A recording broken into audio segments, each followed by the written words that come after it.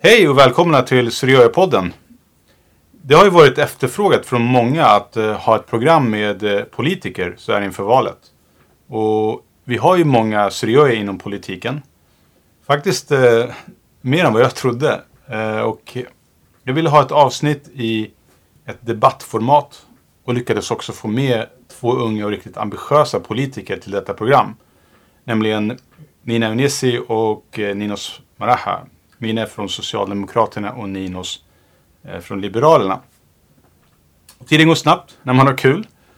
Och dagens podd blev lång, nästan 2 timmar.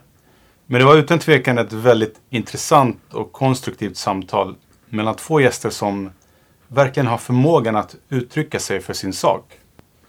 Vi diskuterade självklart Seifo-frågan, men även andra ämnen som är minst lika viktiga. Och jag fick helt klart en mer nyanserad bild från båda sidorna och jag hoppas att du som lyssnare finner avsnittet lika givande som jag gjorde.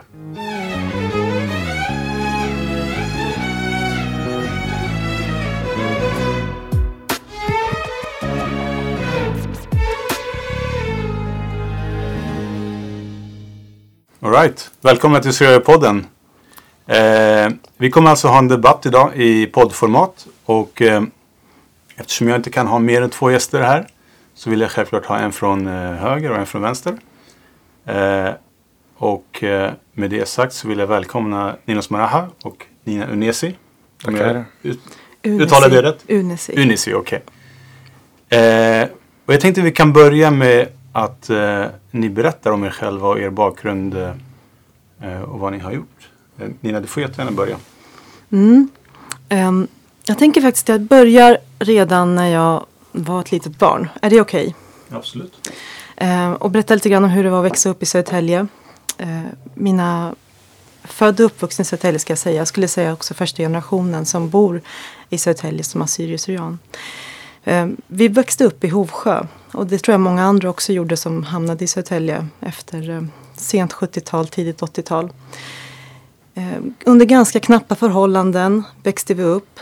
Pappa hade ett bra jobb. Notera, ett jobb. Mamma och mina syskon som då kom vartefter hade liksom andra slags jobb. Inte på samma sätt som pappa.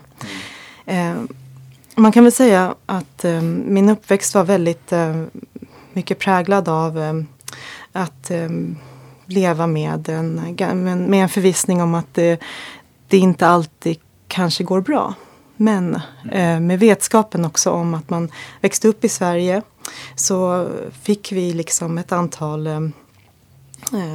reformer som passade vår familj väldigt bra. Allt från barnbidrag till skola, vård, bra arbetsmarknadssystem och trygghetssystem. Som gjorde också att de till slut kunde samla ihop pengar tillräckligt för att kunna köpa ett radhus. Och gå från att vara, kan man säga, någon slags arbetarklass, invandrarklass eller man ska säga, till en medelklass. Sen växte man ju upp i Linnahage. Och då innebar det också att man träffade många andra människor från många svenskar men också andra kulturer. Det ledde så småningom till att jag tyckte att det var väldigt roligt med språk bland annat. Sökte mig vidare till det skrivna ordet och hamnade så småningom på olika redaktioner för olika tidningar. Så jag började jobba när jag var 17 som reporter på Länstidningen.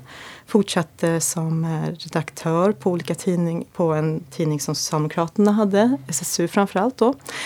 Andra redaktör på en annan tidning och ledarskribent på ett antal till. Sen så tog det slut med åsikter tyckte jag. Det fick vara en paus. Och då bestämde jag mig för att göra någonting helt annat och sökte mig till som pressekreterare på en intresseorganisation för småföretagare. Och därefter gjorde jag något liknande fast för en patientorganisation. Och nu är jag tjänstledig från den tjänsten därför att jag just nu jobbar i valet som politisk sakkunnig för en minister. Och beroende på hur det går får vi se vad det leder till. Vilken minister då om man frågar? Ja, absolut. Helene Hellmark Knutsson, högskole- och forskningsminister. Okay.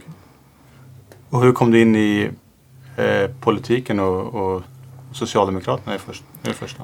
Jag tror att det som hände var väl att man redan när man var, alltså så här, gick i Ronnaskolan, då väckte ju liksom det politiska intresset, och redan där förstod man att det är ingen slump att man får det stöd man behöver, och det är ingen slump att de man tycker om ändå inte lever på gatan.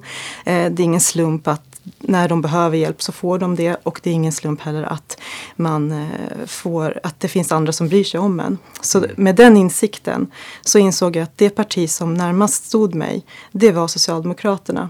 Därför att, och förmodligen också skulle jag säga, närmast står ganska många i Södertälje, är det också. På den vägen är det. 19 års ålder så blev jag medlem i SSU. Kanske det bästa jag gjort utifrån ett, hur ska man säga, intresse. Man lär sig otroligt mycket när man engagerar i politiska partier.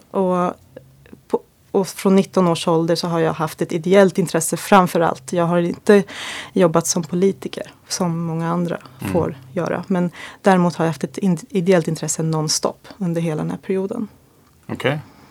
Det var en grundlig redogörelse. Ja, men jag tycker att det är viktigt. Eftersom inte alla vet vem jag är, så tycker jag att det är viktigt att man får en bild av vem jag är i de här sammanhangen. Och jag tycker att det är absolut viktigt. Nina, om vi vänder frågan till dig. Lite grann om din bakgrund och vem du är. Vad du har gjort. Jag började i Beirut 1977. Där är jag född. Mina föräldrar är födda i Syrien och vi kom till Sverige 1983. I Sverige så fick vi vänta 3 år innan vi fick uppehållstillstånd, och det var väldigt speciellt under den tiden, för att många av våra vänner fick uppehållstillstånd mycket tidigare. Så det var en väldigt svår period där vi liksom utmanades i familjen, och vi hade hela tiden det här liksom utvisningsbeslutet hängandes över oss, och vi fick stort stöd av vänner i Södertälje, av inte minst många syrianer. Jag hade ändå lyckan att komma till Sverige innan skolan började, så att säga. Jag var 6 år, så att jag hann börja första klass i Sverige, och har gått hela min utbildning här i Sverige. Och det som slår mig lite, det är ju det här att när jag kom till Södertälje så var ju de flesta etniska svenskar, om man får säga så. Och det var lätt att lära sig det svenska språket på ett sätt som det blev väldigt svårt senare. När Södertälje tog emot allt fler av vårt folk.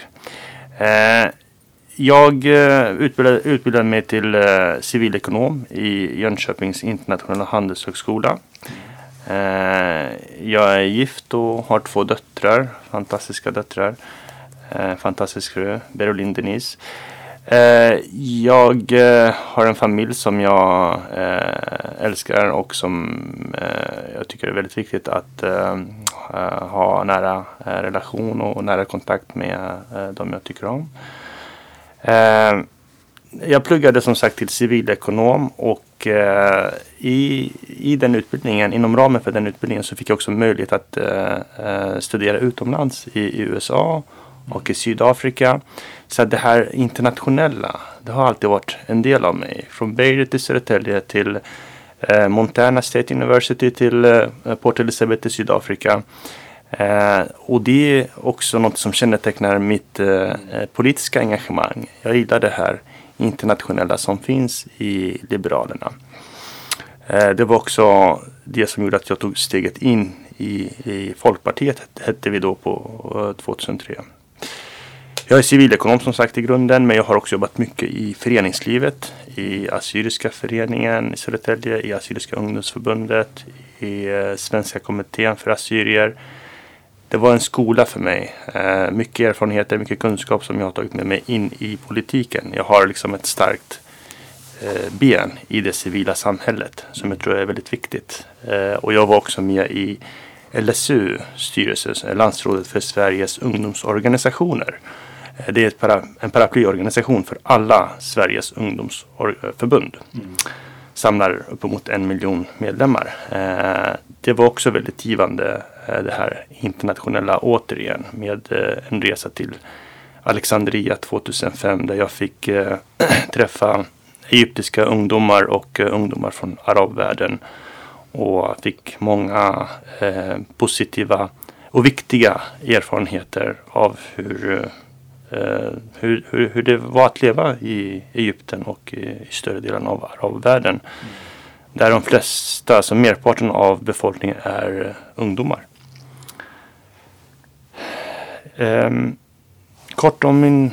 Det var lite kort om min bakgrund. Så. Mm. Ni är båda två klart aktiva i politiken, även om lite på olika sätt. Men du kandiderar till riksdagen också, ska väl sägas. Jag kan väl bara kort säga det att jag gick med 2003 och jag kom in i kommunfullmäktige 2006 och sen kom jag in i landstingsfullmäktige 2010. Men jag blev heltidspolitiker först efter senaste valet. Så under den här mandatperioden så har jag varit heltidspolitiker som vice ordförande i landstingsstyrelsen i Stockholms läns landsting. Men dessförinnan har jag alltid haft det politiska engagemanget likt Nina vid sidan om som en hobby kan man säga. Och nu får jag syssla med min hobby på heltid, vilket är få förunnat och fantastiskt. Men jag ställer upp till riksdagen. Jag står som nummer 37 på Liberalernas lista från Stockholms län och stad. Och jag står också som nummer 1 på landstingslistan för Liberalerna i min valkrets som är samma valkrets som Ninas. Det vill säga Södertälje, Botkyrka, Salem, Nykvarn. Ja, och jag är nummer 7 på Socialdemokraternas lista på samma valkrets då. Men jag har mitt ideella engagemang också i S-kvinnor. Där jag är ordförande för för distriktets S-kvinnor. Just det. Bra. Stockholms län ska jag väl säga också. Ja. Nej, men då vet folk vart ni står och vad de ska rösta på. Ja, då vet inte vad vi tycker om att äta mest. Nej. Eller vad vilken favoritfärg vi har. Vi kanske kommer till det. Ja, okej. Denna podd heter som bekant Syriöpodden och därför blir det lite extra fokus på oss syriöer som ska rösta. Och vi är ju trots allt väldigt många idag. Utan tvekan över 100 000 i Sverige bara. Och om jag ska ställa en rätt självklar fråga så blir det: vilken fråga tror ni är viktigast för vårt folk?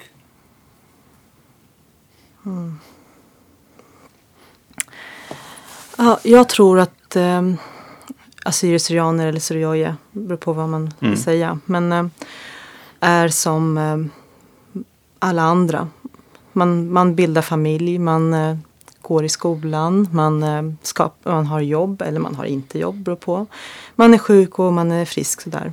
Så att på ett övergripande plan så skulle jag säga att vi har väldigt många åsikter som sammanfaller med vad befolkningen i övrigt tycker och tänker. Men det som är vår särart kan man väl säga, det som gör kanske att vi är lite mer speciell väljargrupp än svenskar i övrigt, det är ju vårt engagemang i vår folkgrupps egna särskilda frågor skulle jag säga. Sen vet det är ett urval av sådana saker, men jag vet att det som jag tänker på först och främst, det är för att det diskuteras väldigt mycket just nu, det är ju SEIFO. Samtidigt så vet jag att det finns också andra frågor som är väldigt viktiga. Språkets överlevnad, engagemanget i övrigt bland ungdomar, hur det ser ut, vad är viktigt, hur lever det vidare kvar när den äldre generationen inte längre tycker att det lika klarar av på samma sätt att föra vårt folks talan och så vidare. Vad säger du, Ninos? Ja.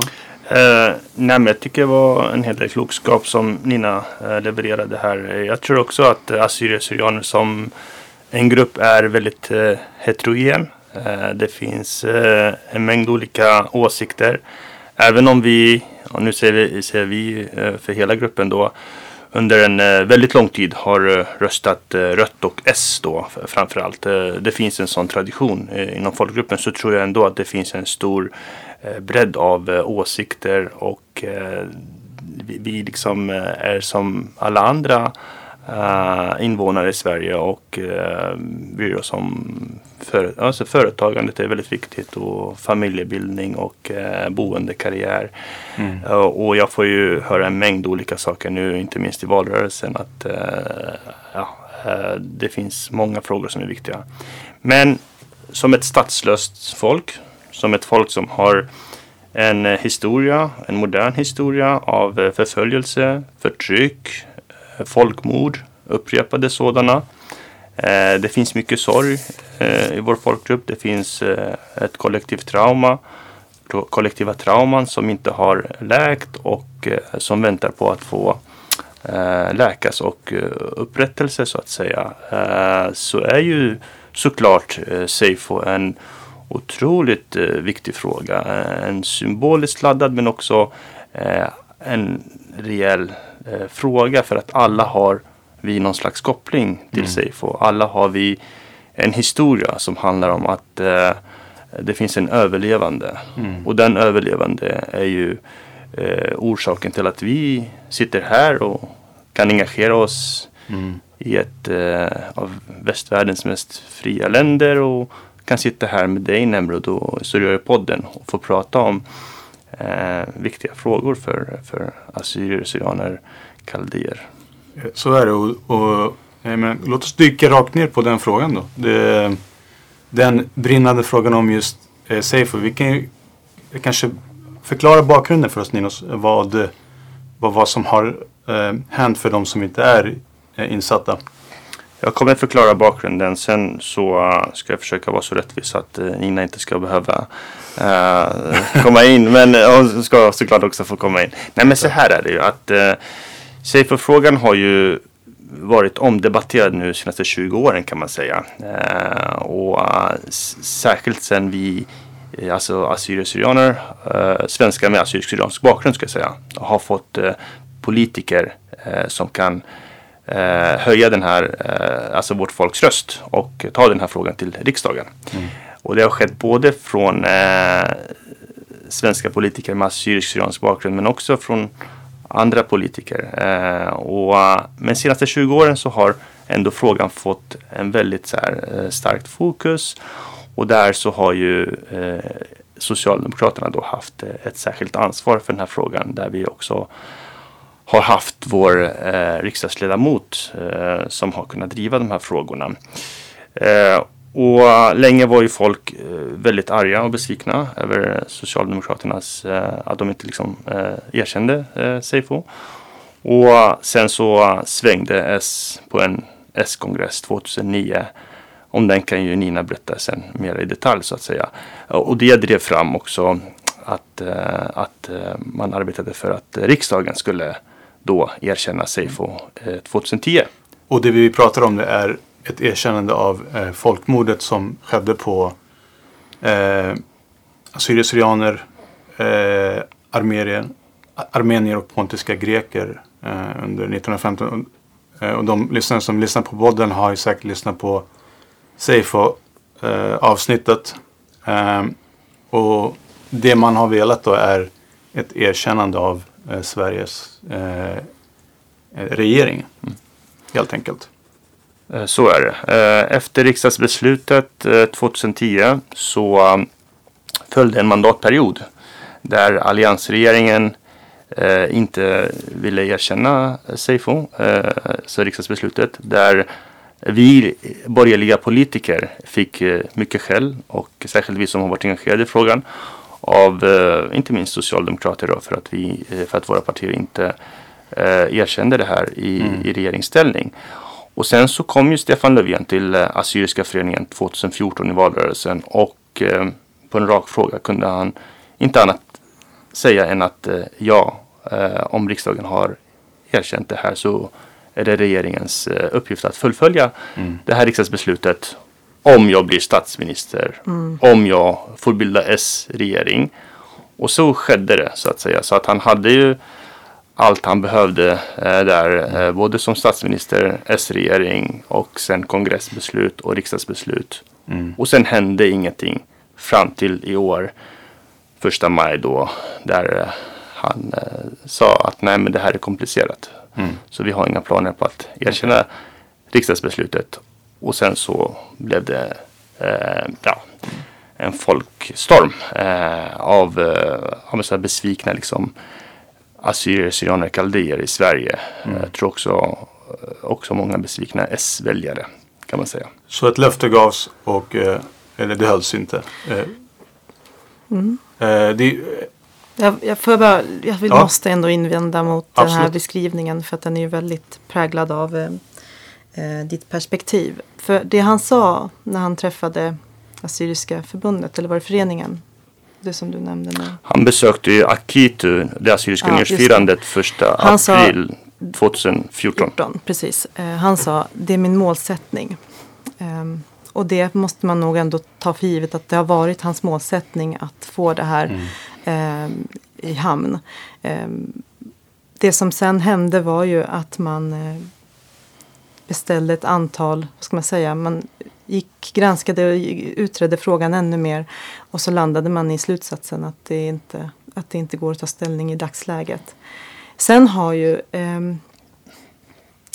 det varit väldigt tydligt att man har ju inte stängt dörren helt. Man får gärna intrycket att när man lyssnar på opposition i det här sammanhanget så framgår det nästan som att man aldrig kommer ta ställning för det mer, men det är inte sant. Det är snarare så att man vill jobba vidare med att lyfta de här frågorna, inte bara genom att man erkänner det i regeringen. Där ska vi också diskutera. Jag vill komma in på det som ett sidospår. Men innan jag gör det man har lovat, det är ju ett antal andra åtgärder för att verkligen synliggöra den här frågan. Och det som jag är rädd för, det är att om inte Socialdemokraterna fortsätter att sitta i regeringsställning, så kommer de åtgärder som man har lovat att man ska göra, de kommer inte borgerligheten vara intresserad av att genomföra. Och då har vi 4 döda år, kan man säga, av att frågan slutar att vara intressant. För att om det blir en borgerlig regering, då vet vi vad som kommer hända. Vi vet det för att vi har sett det redan hända.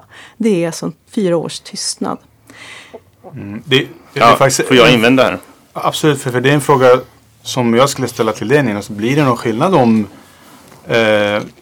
högerblocket får makten i den här frågan? Jag har ju gett en liksom historisk exposé över frågan, och jag tycker det har varit väldigt rättvis. Alla som som har sett intervjun med Stefan Löfven vet att han liksom lovade att erkänna det här om han blev statsminister. Men hur som helst, om vi då lyssnar på Nina Niesi här, och då vill jag liksom så här att lyssnarna ska tänka på det här, att under den tiden som Socialdemokraterna har styrt Sverige, så har Socialdemokraterna varit emot ett erkännande i riksdagen respektive i regeringen. När Socialdemokraterna har varit i opposition, så har man drivit fram det här att erkänna Seyfo, att arbeta och utveckla den här politiken. Så att det är lite missvisande det Nina säger då, att om Socialdemokraterna inte kommer till makten, att det blir 4 döda år. Tvärtom, man kan se det från den ljusa sidan då, utifrån er historia. Det kanske blir ytterligare 4 år där ni verkligen reformerar er politik, där ni driver på för en utveckling. För att jag vill också säga det att det här har ju beskrivits som en chock för många socialdemokrater att Stefan Löfven sa som han sa. Och om man tänker på att Socialdemokraterna hade en kongress 2017 där man faktiskt inte biföll en motion som handlade just om det här, att den här motionen den skrevs av drivna socialdemokrater som såg vad som höll på att hända. Varför tar det så lång tid? Man kunde erkänna Palestina som stat, men man kan inte erkänna Seyfo som folkmord, trots att man har så mycket stöd, så mycket beslut och så mycket mandat. Så då skrev man den här motionen, så som jag tolkar det, att vad tycker vi i S? Det borde bli ett trungande ja att vi ska erkänna också i regeringen. Och så besvarades inte motionen på S-kongressen. Och det gav ju ett indirekt stöd till den linjen då som inte ville att regeringen skulle erkänna folkmordet. Och när det gäller det här att, som Nina säger också, att man ska liksom studera vidare hur man kan använda folkmordskonventionen. Jag tycker att det har varit väldigt tydligt att det finns en folkmordskonvention, och 2 professorer har nyligen också sagt att det krävs inga fler konferenser. Så alla de här nya vallöftena som har kommit, det är ju mer som att blidka de besvikna S-väljarna. Det är ju jättebra liksom så här idéer. Men de borde ju ha kommit långt innan under mandatperioden. Inte komma nu efter att man har liksom misslyckats med att leverera sitt vallöfte. Det är ju därför folk är arga. De här undanflykterna och de här liksom nya vallöftena för att liksom kompensera för det som alla egentligen gick och väntade på. Så det har aldrig getts ett så stort vallöfte till assyrier/syrianer som Stefan Löfven gav då 2014. Nej, men jag tror inte att det riktigt är sant. För det du betraktar som ett vallöfte, det var ju någonting som jag inte riktigt uppfattade när jag såg intervjun i 2014 framförallt. Men det du säger nu, så här, vi behöver inte ha fler konferenser. Låt mig bara påminna om vad det är Margot Wallström, utrikesminister, har sagt. Det är alltså det bottnar i 4 olika saker som vi ska göra om vi fortsätter i regeringsställning, men som inte kommer bli av om vi inte gör det. Det är att ge uppdrag för en vandringsutställning om Seyfo. Det vill säga inte bara Stockholm, Södertälje, utan det här ska runt i Sverige. 2. Jobba fram material om Seyfo som kan användas i skolor och i undervisning. Vi saknar detta, vi behöver göra den här frågan allmänt känd. 3. Anordna en internationell konferens om folkmordskonventionen och diplomatisk aktivitet gentemot Turkiet. Vi behöver förstå hur vi ska organisera oss i den här frågan. 4. Ett nationellt minnesmonument för Seyfo. Kom ihåg detta. Det är viktigt att komma ihåg att om vi inte fortsätter så har inget borgerligt parti sagt vi tar vid. Och det inklusive ditt eget, Ninos, som har haft en anmärkningsvärd tystnad i den här frågan, fastän man ger uttryck för att vara för mänskliga rättigheter och diverse andra konventioner och diverse andra utspel som har med solidaritet och internationell rättvisa att göra. Vad jag också tycker är anmärkningsvärt med ditt resonemang, det är att även du verkar vara med på noterna att det händer bara saker om det är en socialdemokratisk regering som styr. För att du menar att det är när vi är i opposition som vi kan formera oss och förnya våra förslag och förbättra våra förslag. Men det du missar är att när vi var i opposition och drev frågan om ett erkännande av Seyfo, så var det resultatet av många års lobbyverksamhet också internt i Socialdemokraterna. Det krävdes att man fick en majoritet av S-ombuden på kongressen för att så småningom kunna lyfta frågan också i riksdagen. Men det faktum att vi hade en majoritet av S-ombuden på en socialdemokratisk kongress där ombuden representerar hela Sverige från Dorotea till Trelleborg. Alla dessa människor som förmodligen en del av dem kanske inte ens är kompis med en syrian eller assyrier-syrian. Alla de var ändå överens, en majoritet av dem i alla fall, om att gå vidare med den här linjen. Så det tar tid. Det tar tid att övertyga, och jag är övertygad om att de åtgärder som Margot presenterar är jätteviktiga för att vår fråga ska vara fortsatt aktuell.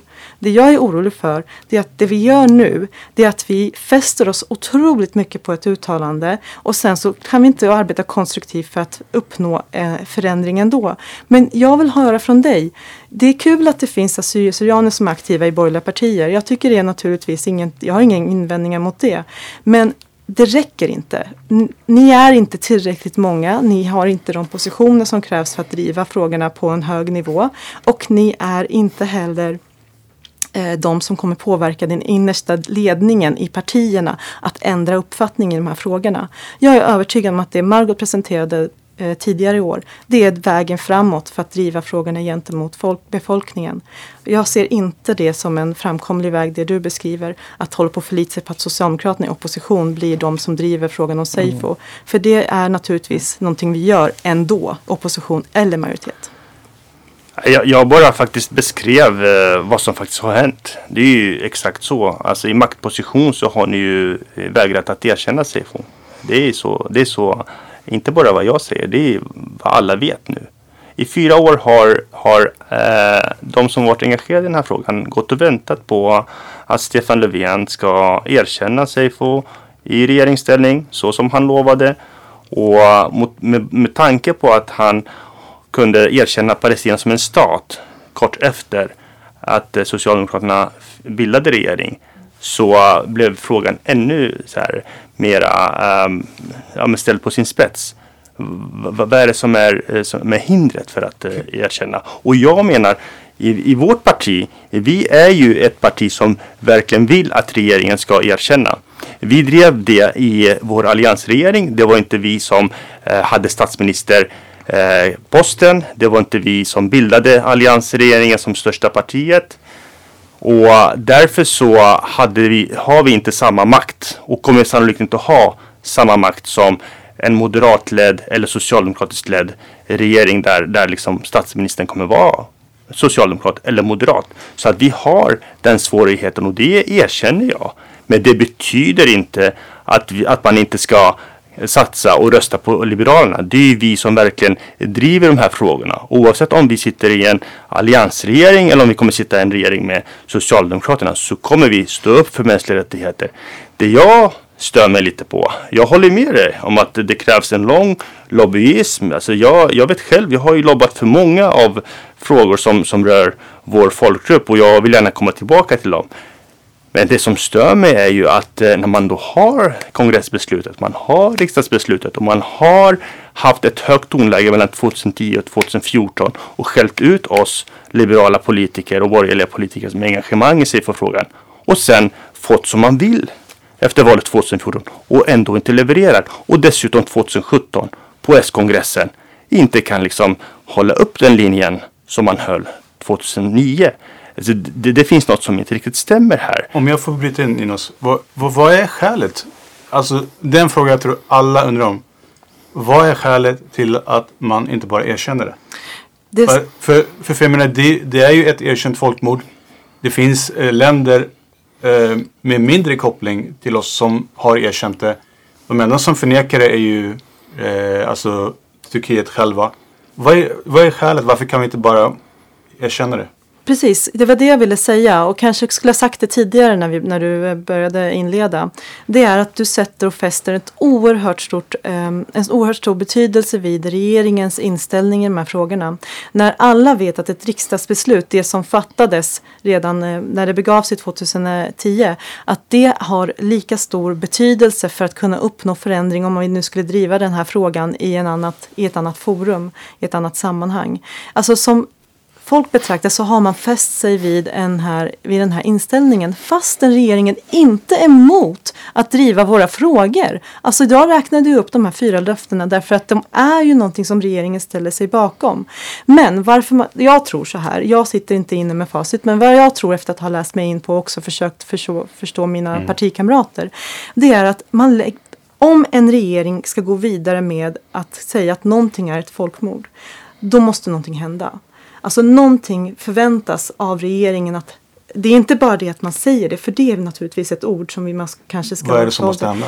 Ja, alltså någon slags aktion, någon slags försoningsprocess, någonting som visar på internationellt plan att man markerar den här ståndpunkten som då leder till någonting annat. Och det är inte tydligt. Vi kan kalla ganska mycket saker för vad vi önskar. Men om det inte får en bäring så förlorar ordet också sin betydelse. Och det här är det man inte har rätt ut. Vad 17 ska regeringen göra dagen efter att man har kallat det för ett folkmord? Det är inte tydligt för någon. Inte i alla fall de som jobbar med de här frågorna. Så har jag uppfattat att anledningen är. Det ska vara seriöst. Det ska vara någonting som omvärlden ska ta på allvar. Därför att regeringen också markerar en hållning i den här frågan. Och jag är inte så säker på att Ninos parti vet om vad som händer. Om man gör det. Du kanske sitter och nickar. Men jag tror faktiskt att det är ganska svårt för de som är kunniga inom utrikesfrågorna generellt. Att förstå vad gör vi nu dagen efter att vi har sagt att det är ett folkmord. Notera, vi säger inte. Vi går ju vidare med åtgärder som vi tror kommer att öka betydelsen och uppmärksamheten om Seyfo. Så det är inte att man är mot Seyfo. Alltså det är inte det att man motarbetar folkgruppens uppfattning. Utan det är att man väljer åtminstone måste man förstå vad man ska göra också efter att man har sagt att det är ett folkmord. Och jag tror inte man vet det. Ingen vet. Jag nickar för att jag liksom tycker ändå att Nina Nöse har ett bra resonemang. Men hon går ju in på en delvis ny diskussion. Det är ju inte det som riktigt efterfrågas här. Alltså det jag har kritiserat det är ju liksom det demokratiska liksom agerandet. Alltså går man ut i en valrörelse och man har ett stort stöd, som vi sa, bland assyrier/syrianer hos Socialdemokraterna. Och man har haft det inte bara i 5 år, kanske i 50 år. Och man har assyrier/syrianer som har investerat i det här partiet. Och som förväntar sig att när en statsministerkandidat kommer till deras, inom citationstecken, hemmaarena, en assyrisk eller syriansk förening, och liksom ger det största vallöftet någonsin i historien. Säger att det är hans målsättning. Alltså jag tror vi ska inte förminska det han sa. Nej, jag tror att vi ska framförallt inte göra det till något större än det var. Alla lyssnare kan gå in och kolla själva. Ja, det är där jag vill avsluta. Det är därför som jag tror att den här frågan är så otroligt känslig och folk är så besvikna. Så att om vi liksom lyssnar, backar några minuter och lyssnar på det Nina har sagt, så tycker jag man skulle ha resonerat efter riksdagsbeslutet och inte haft det här höga politiska tonläget mot oss i alliansen. Då hade det också blivit mer konstruktivt och inte varit ett politiskt spel. För nu användes ju riksdagsbeslutet och SEIFO som ett politiskt slagträ under den här mandatperioden 2010 till 2014. Och det är därför som jag lyfter fram det här. Det är inte för att sätta dit Nina eller hennes parti, utan det faktum att det användes som ett politiskt slagträ och där den stora finalen var Akitu 2014. Det är det som skapar den här besvikelsen hos S-väljarna. Men sen om man liksom lyssnar på ditt resonemang, jag tycker det finns mycket klokskap i det. Och där tycker jag man ska lyssna lite på vad forskarna har sagt. Jag menar, Ove Bring har varit ute nu, Paul Wrange har varit ute nu och sagt att det krävs ingen mera liksom djupare undersökning om folkmordskonventionen och hur man ska agera. Så att har man haft 4 år på sig, som Stefan Löfven har haft, så har man också haft alla möjligheter att liksom lägga fram en plan, ett förslag. Så här ska vi göra. Om vi ska prata om någonting som kanske är ännu mer intressant i just den frågan, någonting ni båda är inne på, om att undervisa sig för i skolan. Nina, hur ser det ut där? Ja, men det är det jag ser fram emot, om vi kan fortsätta. Att kunna göra det på ett nationellt sätt, alltså att det blir en del av en allmänbildning och inte en del av ett särintresse som kanske angår de som bryr sig mest om frågan. Vi vill ju att det här ska vara någonting som uppmärksammas hos flera. Vad ska vi säga om det annat än att om det blir en annat valutslag så har vi inga garantier på att det kommer hända. Men vi har det på om det fortsätter, om S fortsätter i regeringsställning. Och det är det här som jag tycker, snacka går ju kan man säga, Ninos. För att det är klart att vi alla har fina värderingar på ett eller annat plan. Och även ditt parti har väldigt bra värderingar i många internationella frågor. Det kan jag ge dig förstås, för det har ni. Men när det sen ska omsättas i konkret handling så har det på något sätt fattats någonting. Och det är liksom inte ditt fel, det är inte de aktivister eller de aktiva i ditt parti som är duktiga på de här frågorna. Det är generellt så att ni inte har nått ut. Det räcker liksom inte, för även om du hävdar då att Liberalerna är för SEIFO, så röstade man ju inte för SEIFO i riksdagen när det begav sig 2010. Och inte ens de som var starkast aktiva i SEIFO, de kvittade ut sig i den omröstningen. Så att det är någonting som inte stämmer. Det är en bild av att man säger någonting och det är en avsaknad av att man gör någonting. Jag ser fram emot att vi undervisar om SEIFO. Det är svaret på din fråga, Nemrod. Jag har ju skrivit en sån motion till Liberalernas... Precis, och du har ju skrivit något liknande. Jag har skrivit en sån motion till Liberalernas landsmöte, vårt högsta beslutande organ 2015. Jag tror att jag var den första svenska politikern som lyfte den här frågan på den här nivån. Jag fick ett positivt svar, om än inte ett rungande bifall så att säga, så var det ändå så att den gick till att den bereddes innan den liksom lades fram igen på landsmötet för att frågan är så viktig och för att man också ville fånga med inte bara SEIFO men också andra folkmord under 1900-talet. Och jag håller inte med det Nina och Nesa säger. Alltså i vårt parti har vi ju sett till när vi hade utbildningsministerposten och när vi också hade EU-minister och demokratiministerposten med Birgitta Olsson, så såg vi ju till att Gulag, alltså folkmordet som kommunisterna utförde, och förintelsen, folkmordet som nazisterna utförde, att det skrevs in i läroplanen. Det är vi som har gjort det. Det är vårt parti. Så att jag håller inte med om att vi inte levererar. Och det är därför som jag också har kunnat arbeta vidare i den andan, i den traditionen. Och det som stör mig lite är ju det här att Stefan Löfven säger att men är det något parti som står upp för internationell solidaritet med de svagaste, så är det vi. Alltså det finns en självbild, och som jag också känner så här att Nina Uniasi omedvetet kanske ger uttryck för, att är det någon som ska göra någonting så är det vi inom rörelsen. Nej, vi gör också otroligt mycket. I vårt parti så har vi tagit flera viktiga beslut som inget annat parti i Sverige har tagit, som rör vårt folks situation och överlevnadsmöjligheter i Mellanöstern. Alltså det här med att det var en etnisk rensning i Irak. Vi fick ett bifall på en sån motion 2011. Och det här med att det var att vi behöver arbeta för att ge assyrier, syrianer, kaldéer lokalt självstyre på Nineveslätten i Irak, som de också har rätt till enligt Iraks konstitution. Det biföll landsmötet också 2011 till en sån motion som jag och andra skrev. Och vi har skrivit en unik rapport i Liberalerna tillsammans med bland annat Assyriska riksförbundet för att belysa den utsatta situation som assyrier, syrianer, kaldéer har i Irak och Syrien. Och vi gör otroligt mycket konkreta saker. Vi har ju också erkänt folkmordet som Islamiska staten har begått nyligen på yazidier, på assyrier och andra minoriteter. Det är ju vi Liberalerna tillsammans med ett antal andra partier som har gjort det. S och MP har inte gjort det. Jag vet inte om Nina skakar på huvudet eller är så oförsiktigt, men så är det ju. Att Liberalerna har erkänt det här folkmordet som har utförts av Islamiska staten i modern tid. Och det har inte till exempel regeringspartierna gjort.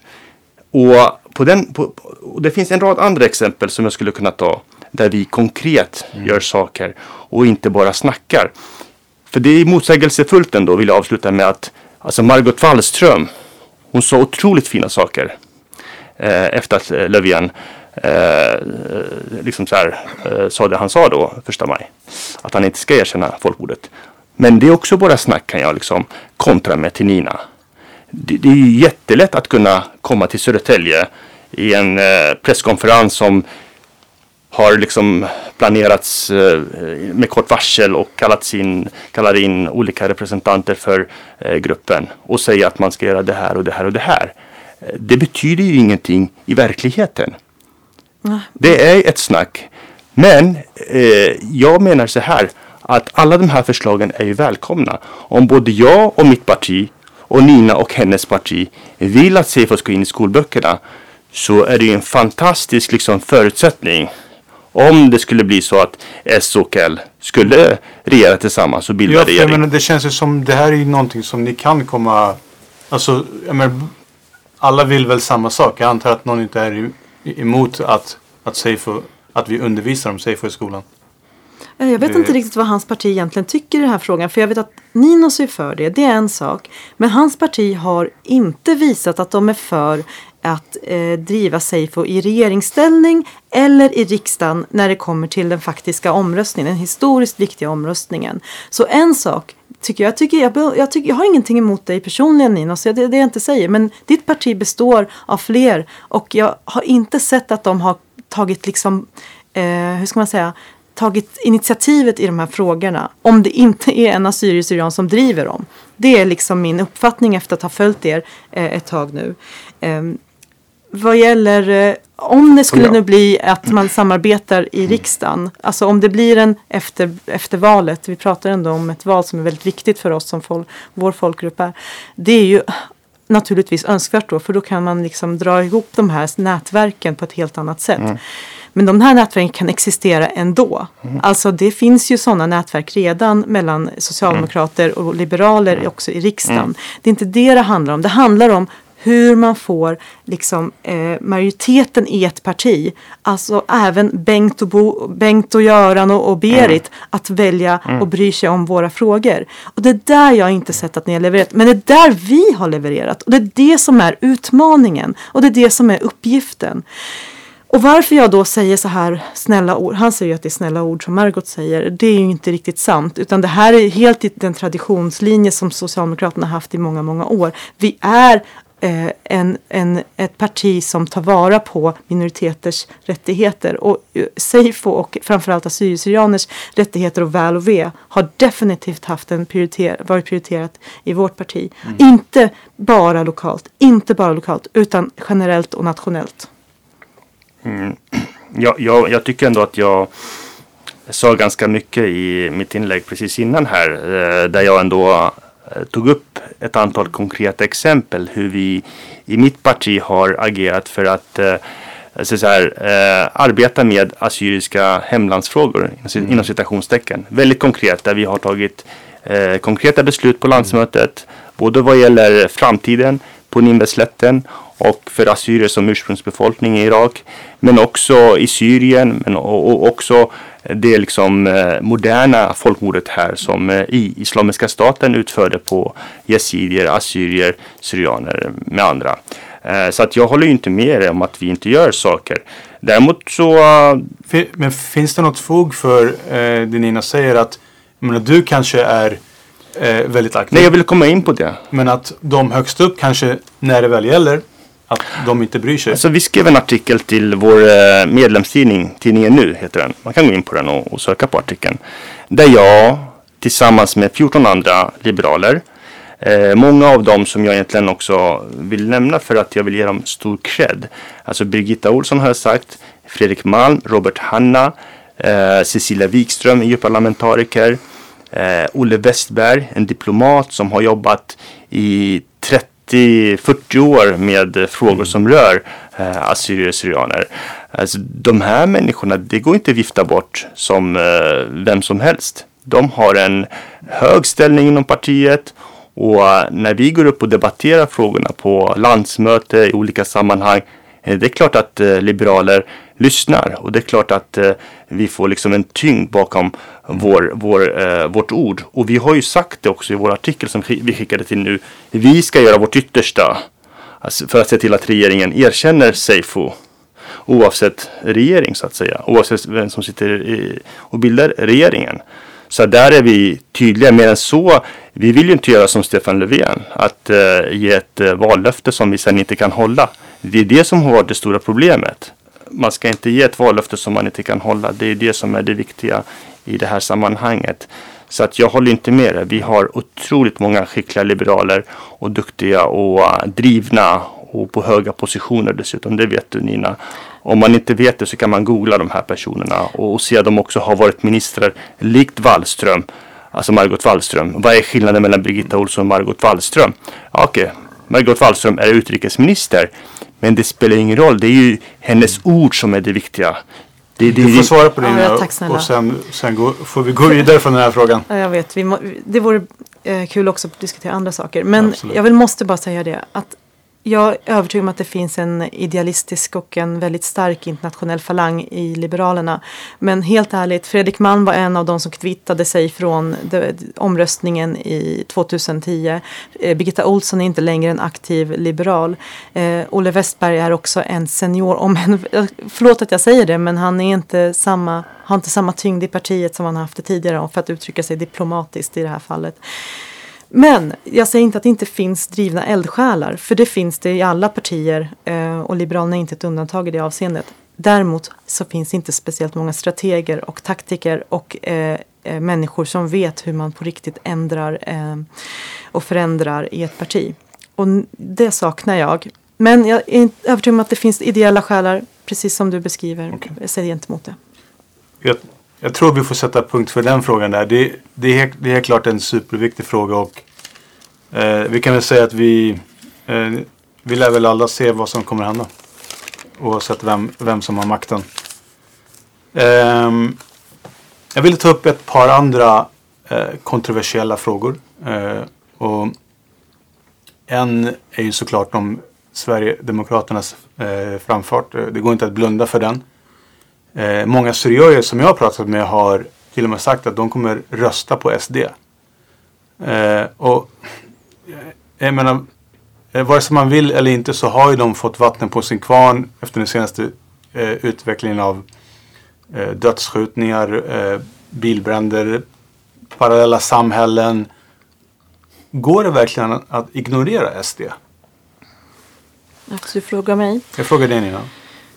Nej, vi kan inte ignorera SD för att SD ser ut att bli tredje eller andra största parti i... Det är precis det jag menar. De kommer ju bli stora nu. Nej, ja precis. Men att ignorera kan vi inte göra för att vi måste hela tiden bemöta och befatta oss med dem på ett eller annat sätt.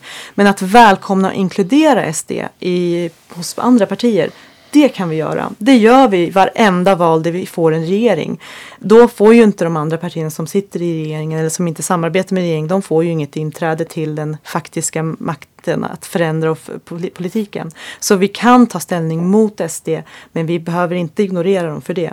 Jag tycker den här frågan är jätteviktig och det är en stor hjärtesorg att se och höra assyrier-syrianer uttrycka stöd för SD på ett eller annat sätt. Jag vill inte säga att man inte är påläst, för jag hoppas att man är det när man tar ställning för SD. Det är ändå så pass radikalt. Men en av de grejerna som jag verkligen hoppas att assyrier-syrianer tänker på, det här är ett parti som bildades av nazister en gång i tiden. Och då var det inte så, vi var fortfarande födda då. Alla vi levde, åtminstone jag levde och du levde. Jag vet inte hur gammal du är, Nemrod. Men jag levde också. Du levde också. Han synger ju inte vad han är. Det kanske är så. Jag har förstått. Det var ett parti som när jag gick i skolan fortfarande hade tydliga markeringar av nazism i sitt sätt att prata och i sin politik. Det som de har ju kvar spåren av den här sortens ideologi i sitt partiprogram. När de pratar om nedärvd essens. Och det här är det farliga. För de pratar ju om Mellanöstern och männen från Mellanöstern. Och vilka är männen från Mellanöstern? Ja, det kanske är om man är född i Beirut eller om man är född i Mediat eller om man är född i Qamishli. Det är de indirekt männen de också pratar om vid sidan av de andra männen som de förstås också syftar på, egypterna, libanes, alltså, ni förstår generellt. De menar att det finns en kulturell, biologisk del i dessa män och kvinnor som gör att de inte passar in i det svenska samhället, som gör att de inte heller ska ha samma rättigheter och skyldigheter som andra svenskar har. Om jag frågar så här, Ninos. Jag menar, invandringsfrågan är ju såklart deras hjärtefråga. Det är det de är kända för. Har SD en poäng om att kanske att till exempel i frågan att öppna gränser som Sverige nästan haft kanske inte är ett framgångsrecept? Är det därför de har fått så mycket väljare? De går ju till val med att vi lever i ett otryggare samhälle. Lever vi i ett otryggare samhälle? Det som har hänt efter Islamiska statens alltså inträde i världspolitiken och de senaste liksom, årens terrorattacker runt om. Det är klart att det har påverkat människor. Det kan man absolut inte bortse ifrån. Men jag vill ändå inte liksom måla upp nattsvarta bilder av vårt samhälle. Jag ser mycket positivt, jag ser mycket möjligheter. Och det är det vi ska ta vara på hela tiden. Vi lever i en otroligt föränderlig värld. Vi har gjort det under väldigt lång tid och den kanske förändras i en snabbare takt än vad många liksom är redo för. Det har ju såklart påverkat människor. Men det Nina pratar om, det är otroligt viktigt. Men det intressanta är ju att SD gärna liksom inte vill prata om det där så mycket. För att nu har de blivit så mainstream. De har ju tagit, men säkert från alla partier, men kanske framförallt från S skulle jag vilja säga. Och kanske M också då. Sorry. Av olika liksom anledningar så att säga. Så har de attraherat. Och då vill man ju inte framstå som det här otroligt liksom rasistiska, fascistiska partiet. Med liksom nästan, men det här med essens. Det påminner ju om ras och det är ju det närmaste man kan liksom översätta det. Så jag vill verkligen höja ett varningens finger för alla de där ute som tror att det händer något spännande i samhället om man bara liksom röstar på SD och rör om i grytan och allt vad de nu kan tänka på. SD är inte som Trump till exempel, och inte för att Trump är så bra egentligen, men i jämförelse med SD så blir han nästan det. Jag vill bara liksom höja ett varningens finger för alla de som tänker att nu ska vi skapa någonting bra genom att rösta på SD. Rösta på mig eller på Nina. Rösta på Liberalerna. Rösta gärna på alla partier som vill utveckla vår demokrati.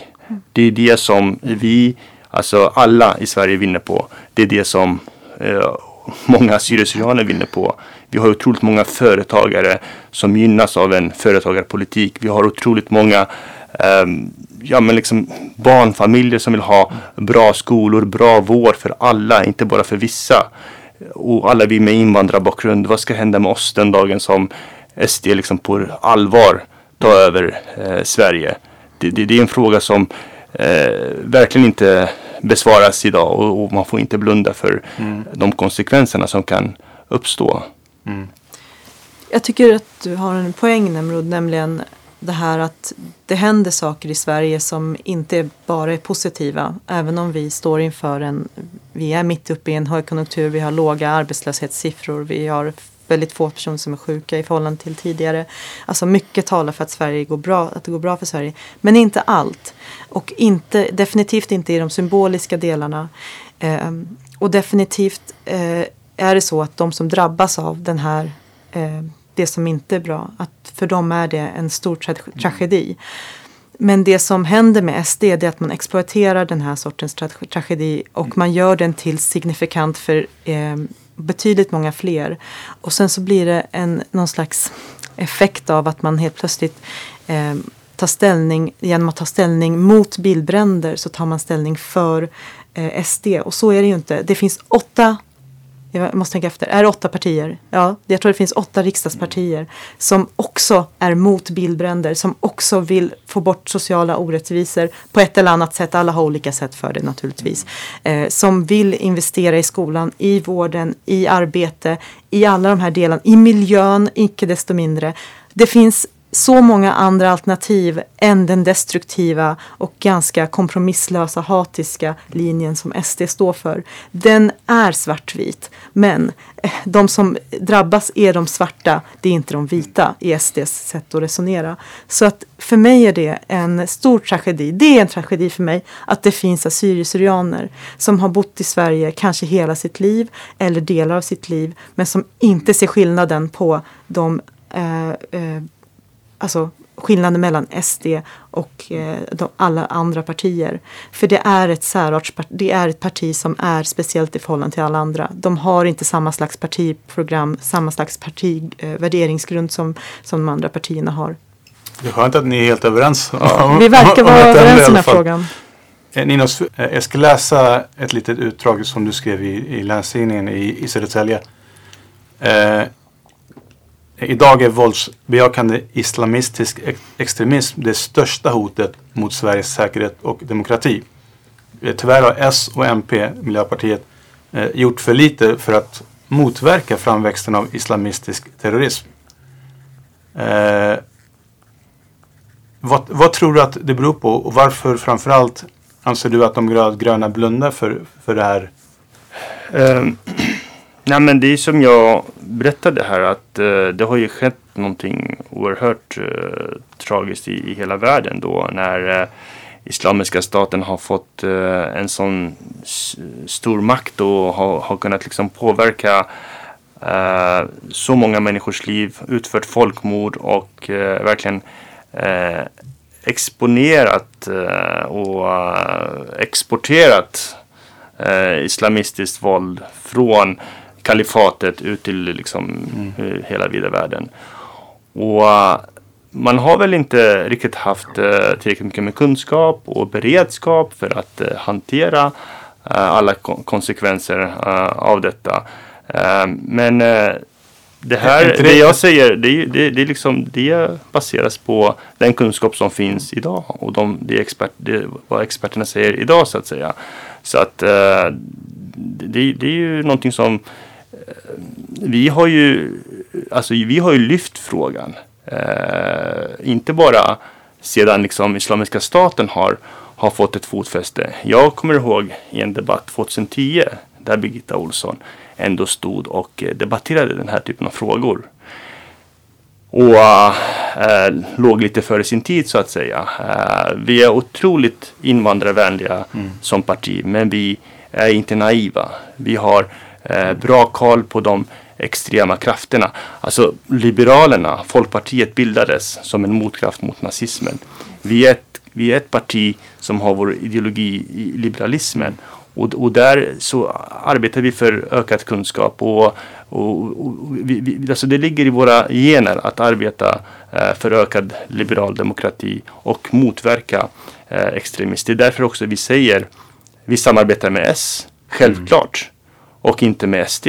Alltså det finns ingen som helst liksom, tvekan i den frågan, och det visar bara liksom hur vi fungerar som parti trots att vi är så små som vi är idag. Ja. Nina, alltså, känner du att det är så att man på höger är mer medveten om de här frågorna? Om våldsbejakande islamistisk terrorism och att det skulle vara så. Nej, vet du varför? Mitt bevis för det är 2006 till 2014. Då satt Liberalerna i regeringsställning under alla dessa år. Och vad händer när 2014 övergår i en socialdemokratisk regering? Jo, då sätter man igång med lagstiftningsarbetet. Då sätter socialdemokratiska regeringen igång med lagstiftningsarbetet att faktiskt höja både straffskalorna men införa helt nya lagar för att komma till rätta med den våldsbejakande islamistiska terrorismen. Så att din historiebeskrivning, den är naturligtvis din egen. Jag kan inte sitta här och säga att du inte får ha vissa åsikter. Men jag hoppas att du åtminstone reflekterar några år bakåt i tiden under de 8 år som Liberalerna satt i regeringsställning och hade de här frågorna på ert bord. Det tycker jag är viktigt att poängtera i det här sammanhanget. Och naturligtvis, om han tycker att det här är det största säkerhetspolitiska hotet, det är naturligtvis en åsikt som jag vet delas av väldigt många. Så att jag kan inte invända, jag har inte själv format en uppfattning om det, men jag tycker det låter rimligt att det är så. Ja. Det finns också väldigt många så här, fortsätt. Nej, men det är som jag sa, redan 2010 så var vi väldigt tidigt ute med de här frågorna och vi debatterade dem. Vi hade Birgitta Ohlsson som demokratiminister, så vi var väldigt vakna. Men vi har ju under hela den här mandatperioden också sett att det har gjorts för lite. Återvändande IS-terrorister har liksom inte riktigt tagits på allvar, kan man säga. Man har inte förhört dem, man har inte fängslat dem, det har gjorts för lite. De här lagarna som har funnits, regelverket har varit för svagt, och där har vi tryckt på från Liberalernas sida. Och inte minst Roger Haddad har jobbat väldigt mycket med de här frågorna, och vi har ju också sett till att det har utvecklats i rätt riktning. Alltså vårt oppositionsarbete har ju också gett resultat i de här frågorna. Allting sker ju inte ett vakuum i regeringen. Man har ju lyssnat också på oppositionen. Det tror jag också Nina är medveten om. Men du är ändå svaret skyldig, för att jag tycker det är viktigt att när vi pratar om de här frågorna och din kritik är att sossarna och Miljöpartiet inte har gjort någonting, så är det också frånvaron av lagstiftning när händelsen äger rum. Alltså det är ju ändå så att om man lämnar regeringsmakten 2014 och det inte finns en uppsättning lagar som tar sig an det här bekymret, och sen under de 4 åren som följer uppstår det ett antal lagar just med det här syftet, då kan man inte klaga på de som faktiskt har gjort någonting. Det man kan göra, man kan ifrågasätta varför de partierna som ledde Sverige inte levererade tillräckligt mycket då när det begav sig. Det kan jag ha synpunkter på. Jag tycker inte att du ger en schysst historieskrivning när du beskriver att på något sätt så har högern brytt sig med de här frågorna. Det är ju inte sant. Utan det som händer är att när S och MP, jag vet att jag sa en socialdemokratisk regering, men jag menar förstås också med Miljöpartiet, att när man har tagit sig an hela justitiedepartementets och alla lagar som passar in i de här delarna, då har man ju uppvärderat, man har ju höjt straffen för innehav av vapen, man har ändrat så att man ska kunna ta in de här människorna som återvändande in i ett rättssystem som inte fanns juridisk rätt att kunna göra tidigare. På samma sätt i alla fall. Det fanns ju lagar för det också, men för de här kryphålen så har man försökt täppa så långt det är möjligt. Och det tycker jag, glöm inte det, för att det händer saker hela tiden. Och även om sossarna betraktas som ett snällt, och vi är snälla i grunden, när det kommer till brottslighet så är vi stenhårda. Alltså nyckelordet är ju när. Alltså Islamiska staten, de uppträdde ju och fick sitt genombrott i slutet av Liberalernas och alliansregeringens mandatperiod. Det vill säga sommaren 2014. Så det är ju ändå efter det som det har blivit ett otroligt aktuellt med att ha en bra lagstiftning som kan sätta dit återvändandet IS-terrorister. Det är där som regeringen har misslyckats under ett antal år. Men nu har man ju skärpt till sig efter all den kritik som har kommit bland annat från Liberalernas sida. Så att det är därför jag säger att det sker ju en viss växelverkan här och vi har sett till och tryckt på här. Varit en blåslampa i regeringen. Ja, jag tror att jag stannar där. Men jag hade önskat mig att ni var mer blåslampa när ni hade regeringsmakten också. Jag tror vi går vidare därifrån. Helt klart så känns det ändå som ett generellt problem som Sverige har haft oavsett parti. Att man kanske har varit lite för långsam. Om vi ska fortsätta med kontroverser så vill jag ta upp en sak som jag tror många tänker på. Speciellt seriöst, men som kanske ingen säger högt. Vi som folkgrupper, vi har ju anpassat oss väldigt väl till det svenska systemet.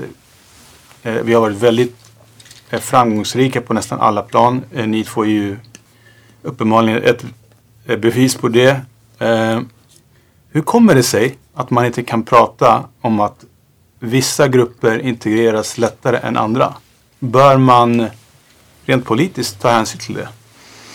Så här, jag vet inte om jag håller med om det. Varje gång jag träffar en iranier så säger de att de är bäst på att integreras. Varje gång jag träffar en assyrian tycker att de är bäst på att integreras. Varje gång man träffar och så vidare och så vidare. Så beroende på vem man pratar med och speciellt om det är ens egen folkgrupp så är man ganska stolt över vad den gör på ett eller annat sätt.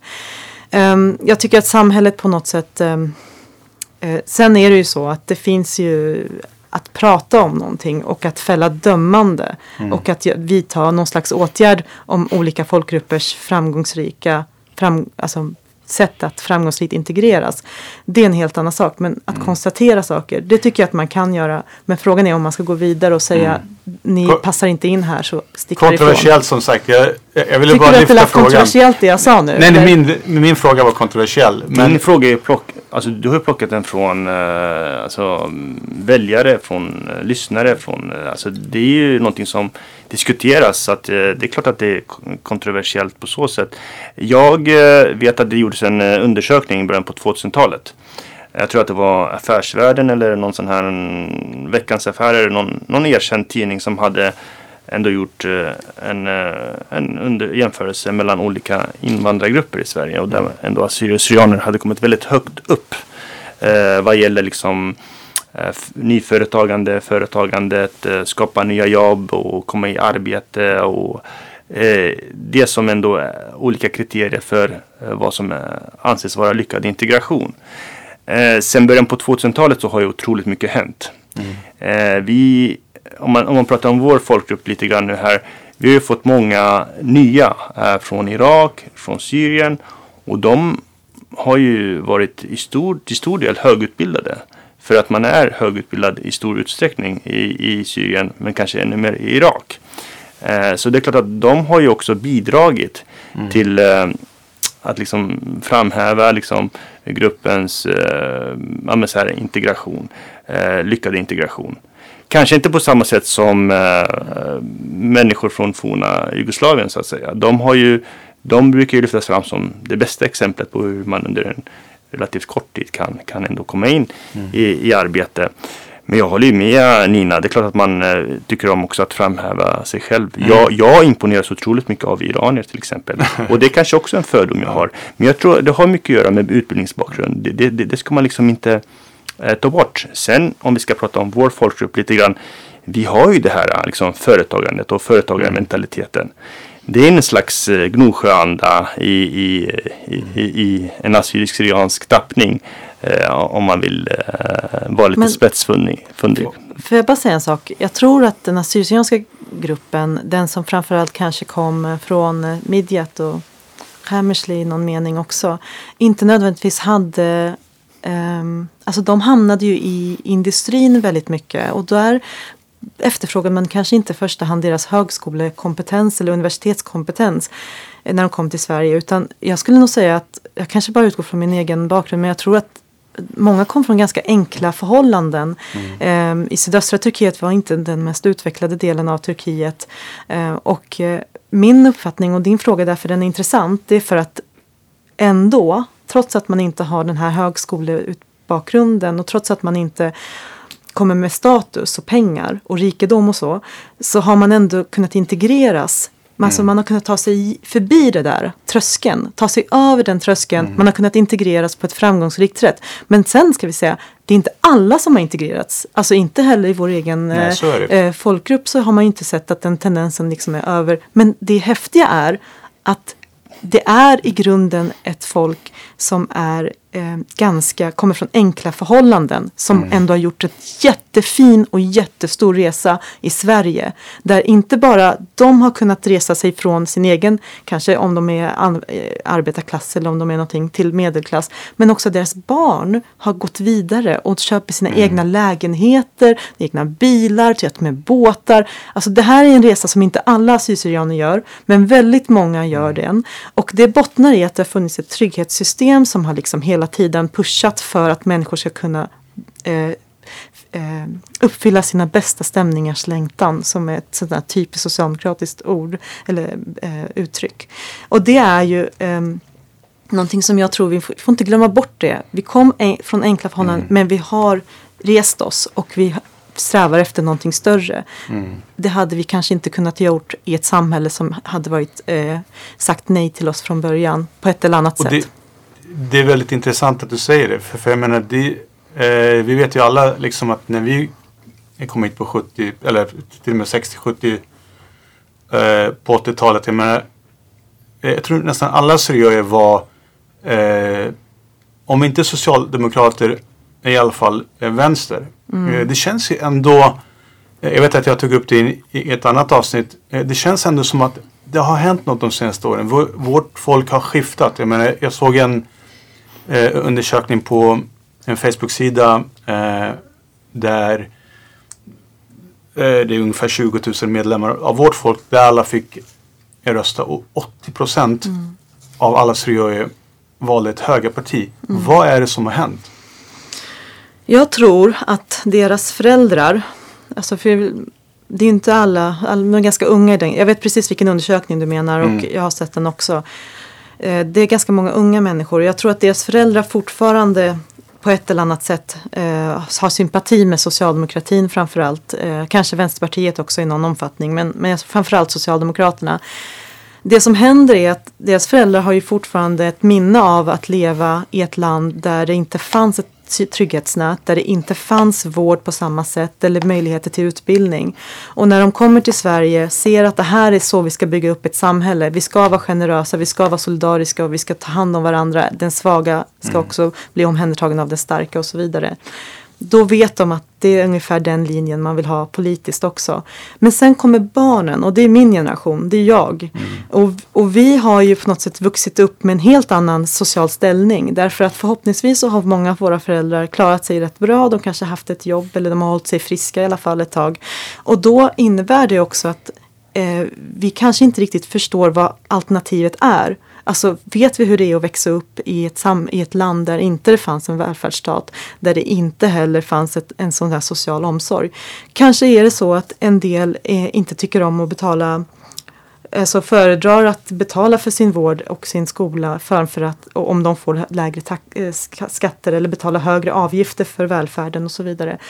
det är naturligtvis en uppfattning som kommer av att man är väldigt integrerad i samhället. Men jag tror att det man kan komma ihåg, det är att om vi ska ha ett samhälle som håller ihop, ett starkt samhälle, då måste också vi vara solidariska med varandra och förstå att den rika är inte rik av en slump, utan sannolikt för att andra har pushat den vidare och talat om att det här är möjligheternas land och du kan ta för dig.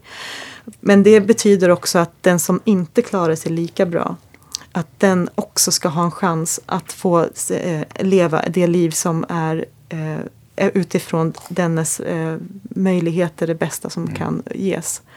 Så känner jag. Jag tycker inte om ett samhälle som klyvs isär av att det finns några få rika och väldigt många fattiga. Jag har inga och det gör att jag aldrig kommer rösta på något borgerligt parti.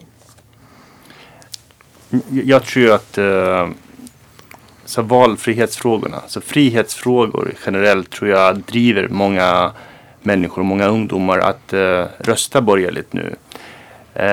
Vi har ju haft en otroligt stor dominans av socialdemokratisk, av vänstervriden politik. Och det har ju såklart satt sina spår hos många.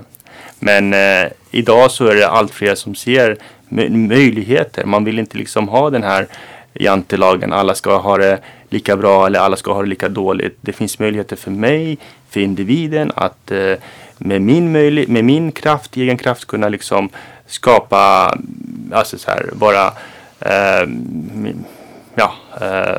skapa min egen lycka så att säga och vara mitt bästa jag. Det tror jag driver väldigt många ungdomar och företagsamheten som finns inom, låt säga den assyrisk-syrianska folkgruppen, det är ju ett arv som vi har förvisso fått från Midjat-syrianerna, men det lever vidare och det tror jag är viktigt att vi också tar vara på i politiken så att vi skapar ett bra företagsklimat. Det ser vi till exempel i Södertälje. Vi hamnar väldigt ofta dåligt i jämförelse med andra kommuner. Vi ser också en äldreomsorg som är näst sist i landet. Vi ser många av de sakerna som, låt säga, socialdemokratin har slagit sig för bröstet för under lång tid. Det fungerar inte. Vi har vårdköer som skapas i hela landet och som har skapats under Socialdemokraternas tid. Det finns mycket som Socialdemokraterna har som självbild att det här är deras starka sidor. Det fungerar inte längre. En skola som är väldigt dålig och så vidare. Så att här har vi ett skifte i åsikter men också i hur man liksom uppfattar verkligheten. Och så att jag tror att frihetsfrågorna driver fram den här nya liksom, trenden med att man röstar liberalt och mer frihetligt. Det som är paradoxalt med det som du säger nu, det är ju att friheten ökar i ett samhälle där det finns trygghetssystem. Friheten och klassresorna och möjligheten att söka någonting annat än det man är född till och född med, det ökar i samhällen där det finns generösa välfärdssystem. Det är ju den forskning som finns och som också Sverige gör Sverige unikt. Alltså vi är ett land med kollektiva individualister. Det här är det landet som är det. Och naturligtvis en hel del andra aspekter som också gör oss väldigt speciella i Sverige. Men jag tycker, Ninos, alltså när jag pratade nyss så nämnde inte jag Liberalerna. För att jag tyckte att det fanns ett egenvärde i sig att prata om sin egen politik. Och när du nu pratar så handlar det väldigt mycket om att du tycker att det är för långa vårdköer och att skolan är dålig. Och här skulle jag naturligtvis vilja sätta emot och säga att skolan i Södertälje har gjort en fantastisk resa, givet också de förutsättningar man har, med en stor invandrad del av befolkningen som ett resultat av de internationella krig som finns i världen. Men vårdköerna, det är ju en landstingsfråga. Vi har decentraliserat vårdsystemet och det är så att våra vårdköer växer i landet därför att våra landsting mäktar inte med, givet också de förutsättningar de har att kunna ge vård på lika villkor. I vårt landsting, alltså Stockholms läns landsting, som vi båda är kandidater till, du kanske är på en heltids och jag mer som ideellt, att i våra respektive i vårt landsting, där Liberalerna har styrt i över 12 år, så ser vi fortfarande att Liberalerna inte leder en enda vårdkö, alltså Stockholms läns landsting inte leder en enda vårdköslista. Det finns 7 stycken olika vårdköer. Det leder inte en enda av dem. Däremot så hamnar man ganska högt upp. Men det ska man nog förvänta sig av det landsting som har högst landstingsskatt och den rikaste befolkningen. Så vad är det som inte funkar här i Stockholms läns landsting? Varför hamnar vi här i den här situationen? Du kan lägga skulden på Stefan Löfven, men alla vet att vårdfrågorna är till syvende och sist en regional fråga som hanteras av dina vänner och du och i Stockholms läns landsting. Jag vill börja med att jag håller med om att vi behöver starka sociala skyddsnät. Jag tillhör ju ett socialliberalt parti. Vi vill ge individen frihet att utvecklas, att få starkare egenmakt, att kunna driva företag och utveckla sina företag och lägga en bra grund för integration med språk och bra skola. Men vi har också ett starkt socialt skyddsnät. Det är det vi har. Det är ju mitt parti som drev igenom lagen om personlig assistans på 90-talet. Och det är den lagen som Socialdemokraterna under deras tid här i makten under senaste mandatperioden har försökt nagga på kanten så att säga. Och vi har ju bekämpat de nedskärningar som har skett från Försäkringskassans sida. Det är under Socialdemokraternas tid. Men vad gäller vårdfrågan, alltså Stockholms läns landsting, och här måste vi vara väldigt, väldigt ärliga. Vi har kortaste kön till primärvården när det gäller att få komma till besök inom 5 dagar. Vi har den kortaste tiden till specialistvården utanför akutsjukhusen. Vi har en väl utbyggd specialistvård för att vi vågar släppa in privata alternativ också, inte bara landstingsdrivna. Allting är landstingsfinansierat, men vi tror på en mångfald av utförare. Vi tror att kvaliteten är det viktigaste, inte vem som utför den. Och vi ska följa upp kvaliteten. Vi vill ta bort de här ideologiska skygglapparna som Socialdemokraterna och framförallt Vänsterpartiet har. Äldreomsorgen är näst sist i Södertälje, om man jämför över hela landet. Och skolan är ju såklart, ni har haft makten så lång tid. Det är klart att den måste bli lite bättre. Men den har varit dålig under väldigt lång tid och den kan fortfarande bli mycket bättre. Men ni har gjort en utveckling där. Det ger jag dig och det ska vi fortsätta arbeta för. Nino, du har ju lobbat, alltså om vi ska hålla oss till vården, men du har ju lobbat för jämställd vård. Är det någonting de har misslyckats med? Ja, men så länge det är så att en kvinna respektive man får olika slags vård och att de får ett annat bemötande beroende på vilket kön de har. Så länge det är så att de inte får vård lika snabbt beroende på om de är kvinna eller man, så finns det en ojämställdhetsfaktor i det här som jag tycker är väldigt viktigt att poängtera. Det är inte bara naturligtvis någonting jag säger, utan det finns ett klarlagt sånt samband mellan kvinnliga och manliga patienter. Man får olika bemötande kopplat till landstingsvården. När jag har suttit i landstingsfullmäktige så har jag framförallt haft synpunkter på att Stockholms läns landsting nu mer och mer håller på att bli en region för de som behöver vård i innerstan, i Stockholms innerstad. Och i kranskommunerna, Södertälje är ett exempel på det, så finns det en utveckling som pekar mot att mindre vårdutbud skapas. Vi har sett nedläggningar av vårdcentraler, förminskade antal vårdtider. Vi har sett också att andra, inte bara Södertälje, lider av att man placerar vårdenheter inne i stan och inte ut där folk är, och framförallt där folk, om de är sjuka, inte ska behöva åka så långt. Men jag tycker också det som Ninos på något sätt missar här i sitt försvarstal, det är ju att hans parti har varit i makten vid 12 år nu. Vi har en situation där vi har de högsta landstingsskatterna, mest intäkter. Vi har den 13:e dyraste byggnaden som någonsin byggts i världen. Är fortfarande inte klar. NKS. Vi har en situation där vi har över nästan 40... Nya Karolinska sjukhuset heter det, och är det som ersätter gamla Karolinska sjukhuset. Och det är en sån här specialistsjukhus som från början inte skulle kosta så mycket enligt det här avtalssystemet, men som sen bara skenat iväg och blivit en riktig kassako för de som har investerat i det byggföretaget. Men inte för Stockholms läns borna. Ska jag besvara det? Ja, jag vet inte riktigt. Alltså, du börjar med en myt egentligen. Alltså, när vi har släppt in privata vårdaktörer så har ju de faktiskt bidragit till att korta vårdköerna på ett sätt som vi inte ser i övriga landet.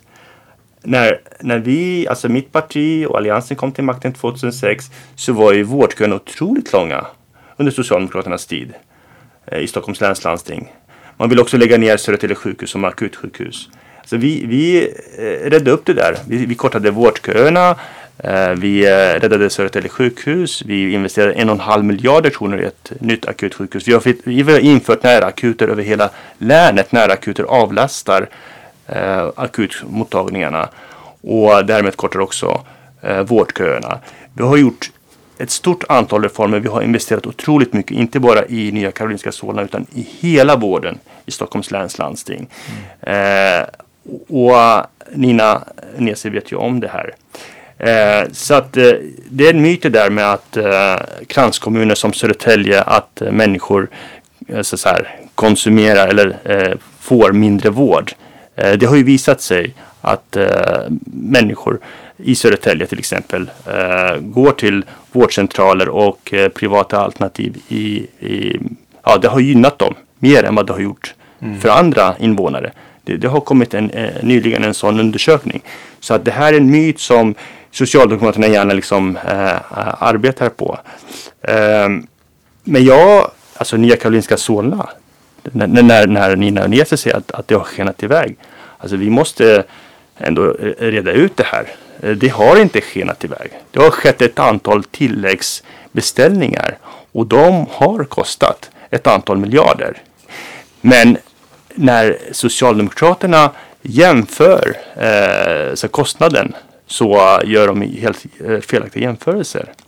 Alltså om vi inte hade byggt om Nya Karolinska Solna, om vi inte hade investerat i ett helt nytt modernt sjukhus, så skulle kostnaden för att driva det gamla eftersatta Karolinska i Solna vara nästan lika dyrt som Nya Karolinska Solna över tid som det här avtalet gäller. Och det är det som är det intressanta. Det kanske skiljer 5-6 miljarder på flera decennier. Men det är ju inte så att det här är en förlustaffär. Tvärtom. Vi utvecklar. I Sverige så, vi har en av världens dyraste byggnader. Men vi kan skryta med att vi satsar på vården i Sverige. Vi bygger inte Burj Khalifa med slavliknande löner. Det går inte att jämföra byggkostnaderna i Sverige med byggkostnaderna i Mellanöstern eller i andra länder. Inte ens med Tyskland går det att jämföra. Det är väldigt dyrt att bygga i Sverige. Vi ser vad som händer i Fornhöjden i Södertälje. En byggnad som skulle kosta 130 miljoner kostar nu nästan 500 miljoner. Alltså där kan man verkligen prata om procentuell liksom så här, fördyring av hela byggprojektet. Du får svara på det, Nina. Ja, det är så mycket jag skulle vilja svara på. Jag är lite faktiskt förvånad över att du försvarar Nya Karolinska NKS, alltså Nya Karolinska sjukhuset.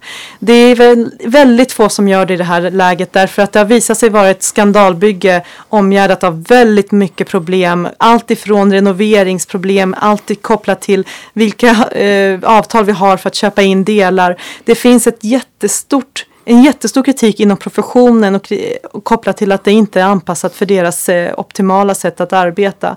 Och det är också alldeles för få platser på sjukhuset. Det är givet också att det här är en region som växer. Så du pratar om 4 miljarder utrustning. Vi kommer lämna efter oss en nota till dina barn och kanske deras barn som inte kommer att gå att motivera. Och då står vi där, den här generationen landstingspolitiker som har jobbat i landstinget sedan 12 år med, om ni fortfarande lever då, med en förhoppningsvis skamsen min om hur vi förhåller er till skattebetalarnas pengar. det som händer nu med de här privata lösningarna och vårdvalssystemen som är över 40 stycken, alltså system där man har tagit bort så att säga den landstingets betydelse i förhållande till att ge vården på rätt sätt. Det är att de här avtalen, de har inga kostnadstak. Där kan priserna eskalera ganska omfattande innan någon reagerar på något kontor i någon del av landstinget. Oj, vänta lite. Nu driver de här här enheten, den här privata mottagningen, alla de här privata mottagningarna driver upp kostnaderna alldeles för hårt. Innan de reagerar så har redan massor med pengar försvunnit i den riktningen. Och det här är vad jag bryr mig om då.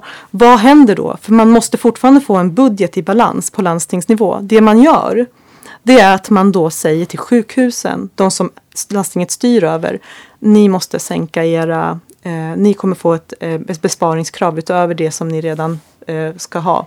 Och det gör att Danderyds sjukhus personalen på Danderyds sjukhus går på knäna, på SÖS, på de här stora, viktiga sjukhusen där man behandlar människor med svåra sjukdomar. Den personalen orkar inte längre därför att de betalar för privatiseringens kostnader. Och det gör också att de patienterna som är förmodligen de som behöver den bästa vården, kanske inte de patienterna som har lindriga åkommor, för det är jag övertygad om att den privata vården hanterar på sitt sätt, och det gör de säkert med service och med en omtanke om patienten.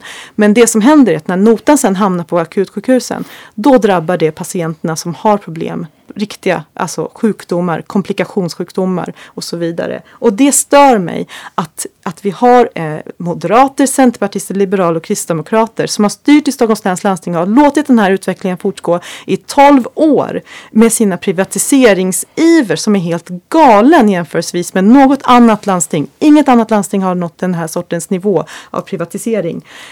Att inte då ta ett steg tillbaka och säga det här kanske inte var så jäkla bra, givet att patienter inte längre klarar sig på samma sätt som tidigare och att de inte får den vård som de behöver på den specialistnivå som de behöver. Och sen är det sant det du säger, det här med att vissa vårdköer leder Stockholms läns landsting. Men jag förväntar mig inget annat av det landstinget som faktiskt drar in mest pengar av sina invånare. Att då inte fördela dem på ett sådant sätt att det ger mest nytta för patienterna. Det tycker jag är rimligt att begära.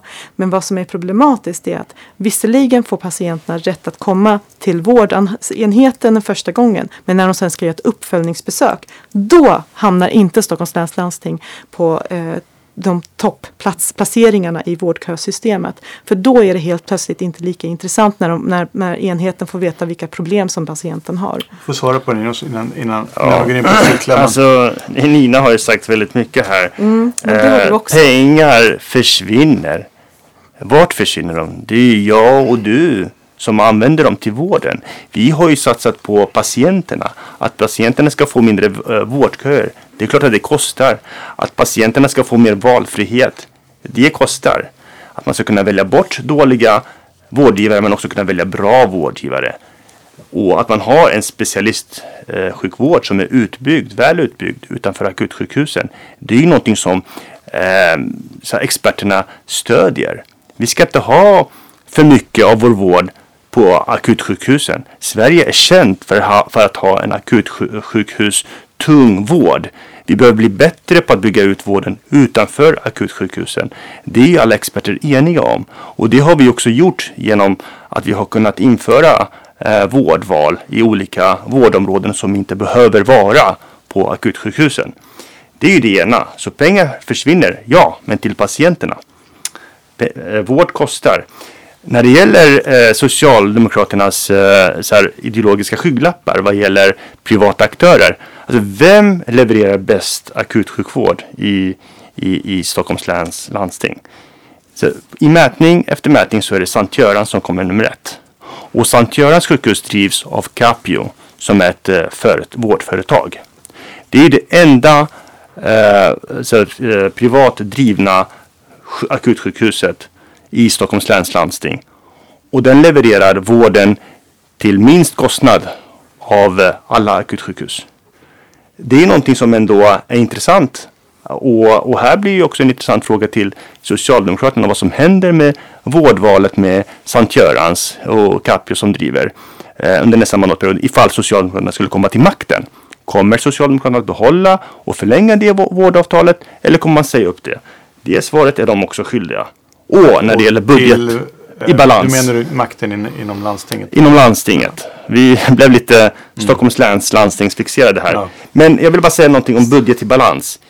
I 12 år som vi har styrt så har vi levererat svarta siffror sista raden. Det vill säga budget i balans. År efter år efter år. Det var stora underskott när Socialdemokraterna och Vänsterpartiet styrde för över 12 år sedan. Man vill också lägga ner Södertälje sjukhus. Vi har alltså kunnat leverera budget i balans trots att vi har gjort enorma investeringar i vården men också i vår kollektivtrafik. Alltså, vi kommer bygga ut 11 nya stationer i tunnelbanan. Vi har byggt ut tvärbanan. Vi har förbättrat pendeltågstrafiken. Så det är mycket saker som vi gör, men det är inte färdigbyggt. Och det är klart att det finns fel på NKS. De felen har vi tagit till oss och vi har försökt åtgärda dem och göra det bättre. Men vi ser också innehållet i Nya Karolinska Solna. Det är det som är viktigt, inte byggnaden som våra kritiker gärna vill behålla liksom fokus på. Ja, jag inte gillar din historiebeskrivning. Ibland så tycker jag att du har det är därför du inte gillar den. Ibland tycker jag att du ändå håller dig till ämnet. Men det som jag måste bara säga det. Det finns svart på vitt. När Socialdemokraterna ledde landstinget innan de här 12 åren som vi nu har haft med moderatledd landstingsmajoritet. Då var det för att landstinget var i kris. Man tog över efter en moderatledd landstingsgrupp som satte just de här röda siffrorna. Som knappt fick ansvarsfrihet av revisorerna när det begav sig. Så när Socialdemokraterna kom till makten när det begav sig på den tiden, då var det faktiskt ett stort arbete med att sanera vården. Och i det fallet så innebar det att man behövde se över också organisationen för vården. Jag vill bara vara jättetydlig med det här. Man måste vara ansvarsfull med Stockholms länsbornas pengar. Inte bara för att det handlar om förväntningar på en vård som ska hålla en viss kvalitet. Det handlar också om att ni måste förstå att de här privata systemen driver upp kostnaderna och de som betalar för notan, det är akutsjukhusen som måste på något sätt kompensera då för att det här blir en ojämn fördelning.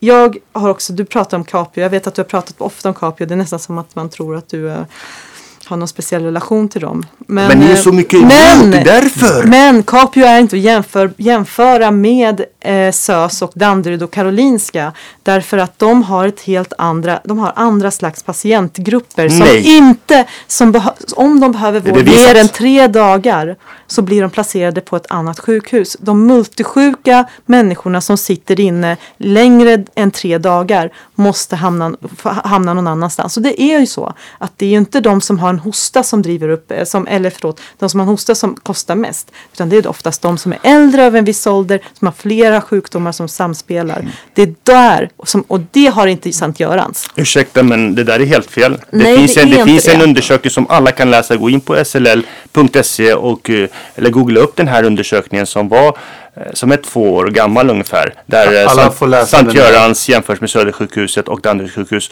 Och det är samma komposition på patienterna, samma vårdtyngd som vi kallar det på patienterna. Det är det som är det intressanta i den här undersökningen. Ändå levererar man minst lika bra som SÖS och till en lägre kostnad. När jag pratar med läkarna och jag pratar med professionen som leder i delar av Karolinska, gamla Karolinska ska jag väl säga också, och nya Karolinska också, för de tillhör det nya, så är det just den här kritiken de för mot Sankt Görans, att de avlastar de patienter som de tycker är för besvärliga på de andra sjukhusen. Ja. Jag är ledsen att avbryta det där, men vi ska inte grotta oss in för mycket. Jag vill komma in på en sista grej innan vi rundar av idag.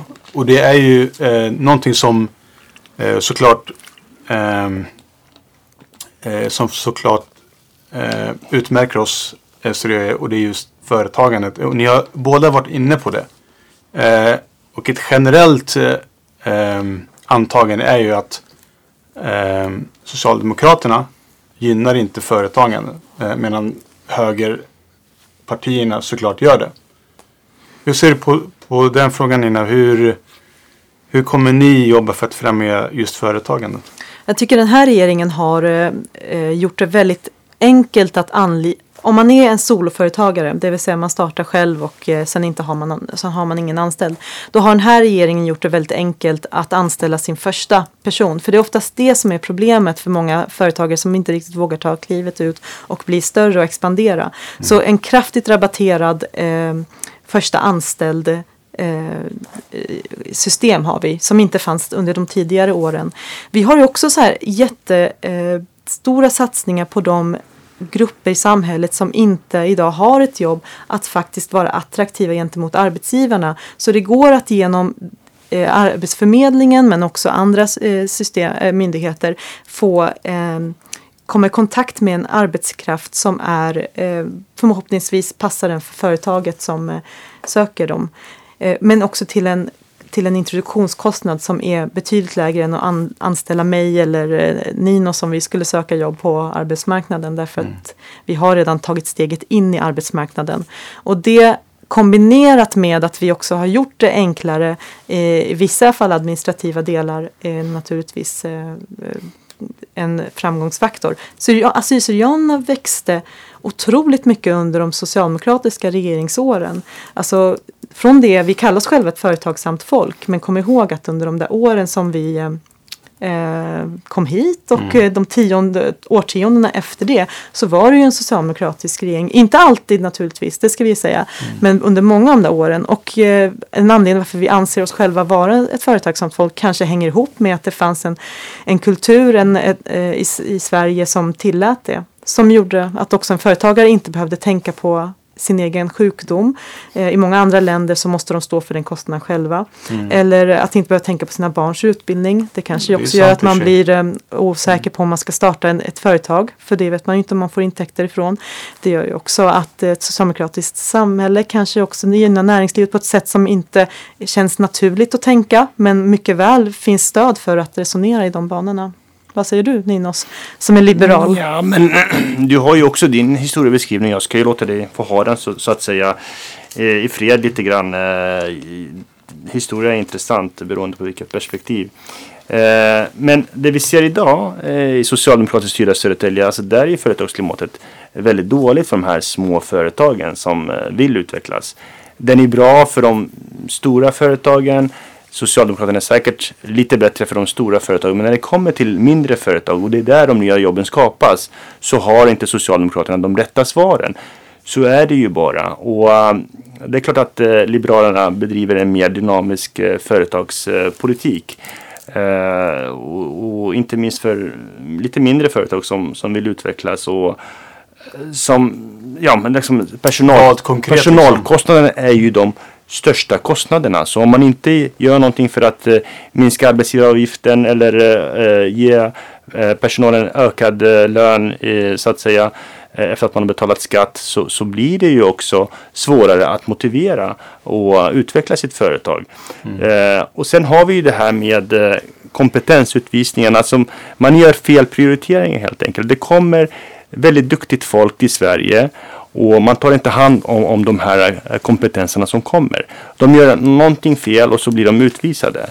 Vi har ett regelverk som inte riktigt så här utgår från företagens möjligheter och för de liksom anställdas möjligheter i det här fallet när de utvisas. Så det finns ändå, man prioriterar inte de här frågorna lika högt hos Socialdemokraterna. Men jag håller med att det också krävs ett trygghetssystem. Men jag tror för de assyrier som kom från Torre Abdin och som gjorde liksom jättebra ifrån sig som pizzabagare och pizzaägare och allt vad det var på 80-talet. De hade ju såklart lyckats ännu bättre ifall det hade varit lite friare så att säga. Det är inte de som det är liksom som hade behövt de här trygghetssystemen mest. Det är ju de som inte kanske fick de jobben eller kunde öppna de restaurangerna och företagen. Så att det här med trygghetssystem är viktigt, men man måste också tänka för vilka de är viktigast för. Det är därför vi också som socialliberal så tycker jag att det är viktigt att ha de här trygghetssystemen för de som kanske är sjuka, som behöver personlig assistans, som behöver samhällets resurser allra mest. Medan jag och du och Nina som faktiskt till synes ändå kan klara oss väldigt bra själva, vi behöver så lite som möjligt av dem. Så att man måste prioritera rätt också inom befintliga trygghetssystem. Jag har inte träffat en enda pizzabagare som inte drömmer om att deras barn ska ha möjlighet att göra det bästa de kan av sitt liv. Som jobbar, alltså pizzabagare som jobbar dygnet runt nästan med att göra det bästa för sina barn och sin familj. Och som då vet att åtminstone så behöver de inte tänka på vissa saker.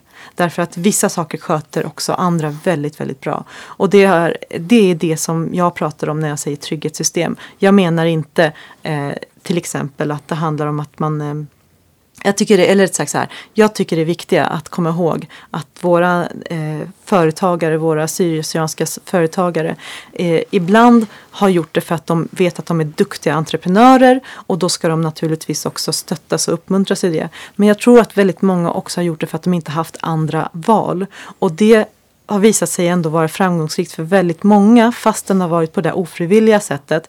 Men då ska vi också göra det lättare för dem i alla andra avseenden. Det vill säga vi tar hand om skolan, vi tar hand om vården, vi tar hand om allt det där andra som de slipper tänka på det. Och där är vi eniga såklart. Är vi det? Jag tror inte det. Det är klart vi är.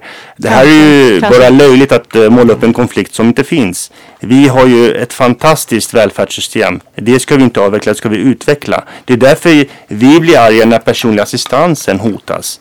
Det är ju det som är det yttersta tecknet på vårt fantastiska välfärdssystem. Att den allra sjukaste i samhället har rätt till att få leva ett så värdigt liv som möjligt. Så där ska vi inte måla upp någon konflikt som inte finns. Däremot känner jag till väldigt många företagare i Södertälje idag med svenska med assyrisk bakgrund.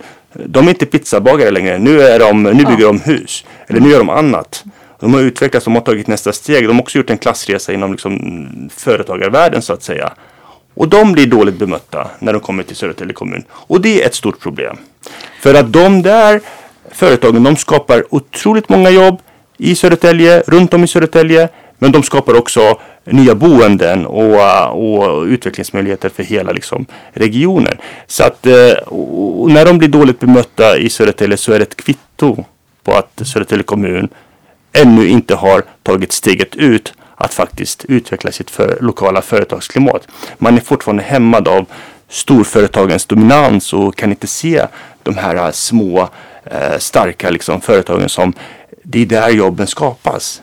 Men det är sant, nu handlar det här om Södertälje och jag vet att det är socialdemokratiskt styrd kommun. Kommuner som är framförallt tänker jag på lyssnarna som kanske inte bara enbart bor i Södertälje. En del bor säkert någon annanstans också, låt oss utgå från det i alla fall. Men att det finns ett näringslivsklimat i Södertälje som kan bli bättre, det är jag övertygad om. Annars tror inte jag att det hade funnits behov av politiker eller politiska partier som driver de här frågorna. Men kom ihåg då att det drivs nog ganska brett över, inte bara så att säga höger men också vänstern. Men det som du säger, Nina, det är intressant så tillvida att det du säger är att Socialdemokraterna har en tradition av att ha ett bra samtal med näringslivet när det handlar om ganska stora företag och det är därför också en del av Sveriges framgångar kopplat till export och kopplat till att stora företag växer och skapas i Sverige. Det bottnar ju i att det finns en förståelse för vilka behov vi behöver, hur Sverige behöver vara för att vi ska få ett innovativt samhälle. Och Sverige leder i EU listan på de mest innovativa länderna. Jag tror att man leder eller så är man nummer 2. Jag kommer inte ihåg. Men jag tror att det är 1 eller 2 som är väl mest. Och det är också ett kvitto på att socialdemokratisk politik, fastän vi bara pratar om skola, vård och omsorg. Men när vi gör det så gynnar vi också näringslivet och näringslivsklimatet. Därför att det hänger ihop. Samhället i sig drar fördelar. Delar av samhället drar fördelar av varandras olika delar. Ni har en falang inom er som är väldigt progressiv och jag skulle säga att Mikael Damberg leder den falangen. Vi kan väl vara överens om det kanske. Jag vet inte om det är falang, men han är näringsminister så han talar ju för hela partiets räkning. Han är en duktig socialdemokratisk minister, så kan vi säga.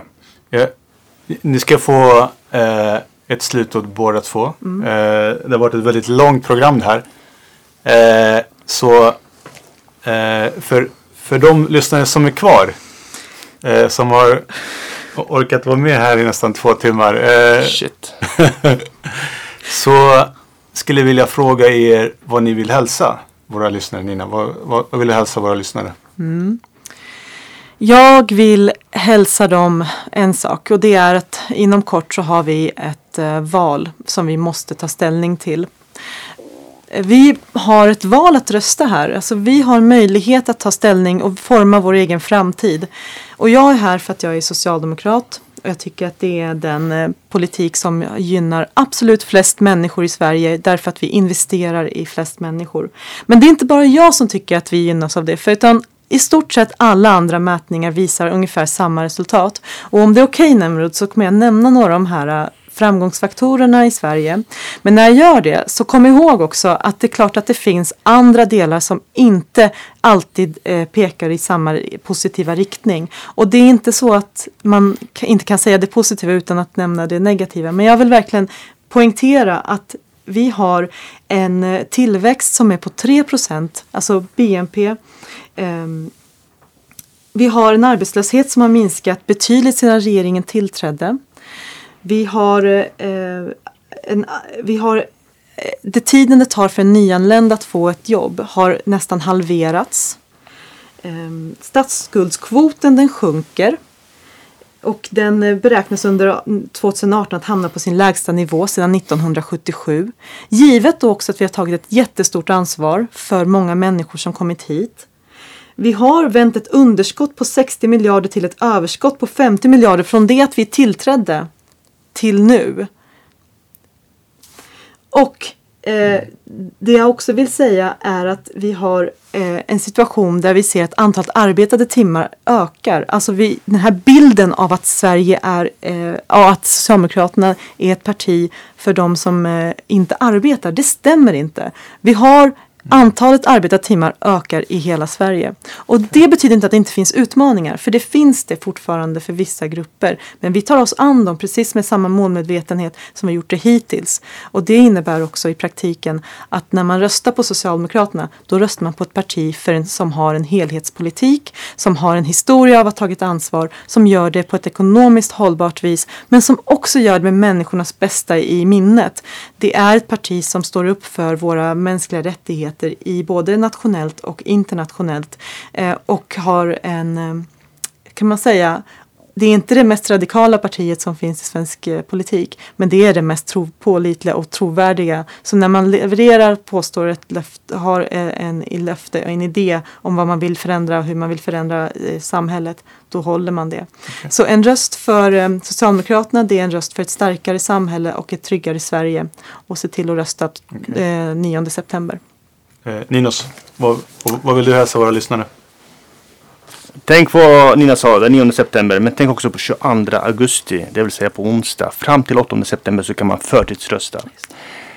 Rösta på ett liberalt parti som sätter individen i fokus, individens engagemang, integration, företagsamhet. Det är det som ligger grunden för ett dynamiskt samhälle som utvecklar välfärden, som också tar ansvar för de sjukaste, som inte klarar av att vara utan en hjälp och personlig assistans till exempel, som Socialdemokraterna och nuvarande regering har försökt skära budgeten för.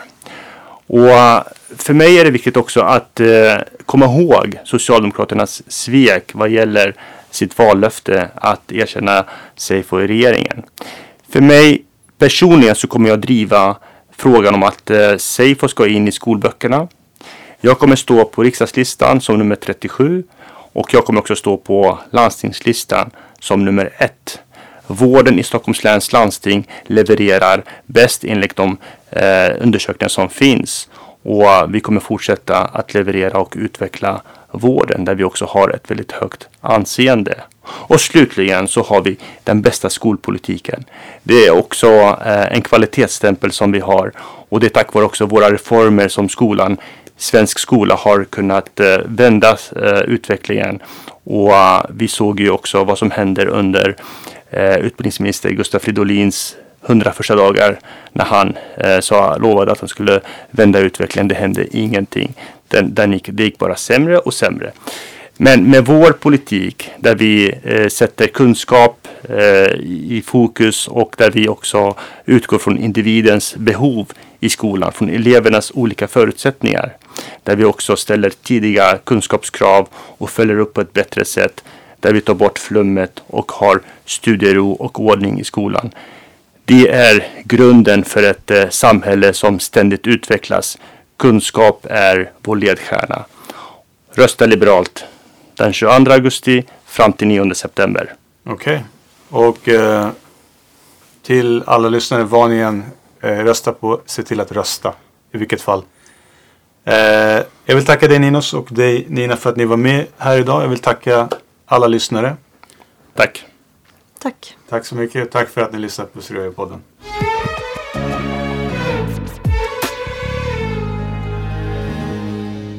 Okej. Det var ett långt men intressant och givande avsnitt tycker jag. Vi hann ju inte med att ta upp alla frågor som jag hade tänkt. Då jag inte ville överskrida 2 timmar. Både för gästernas och lyssnarnas skull. Men jag tycker det är viktigt att vi kan ha politiska diskussioner i det här långa formatet.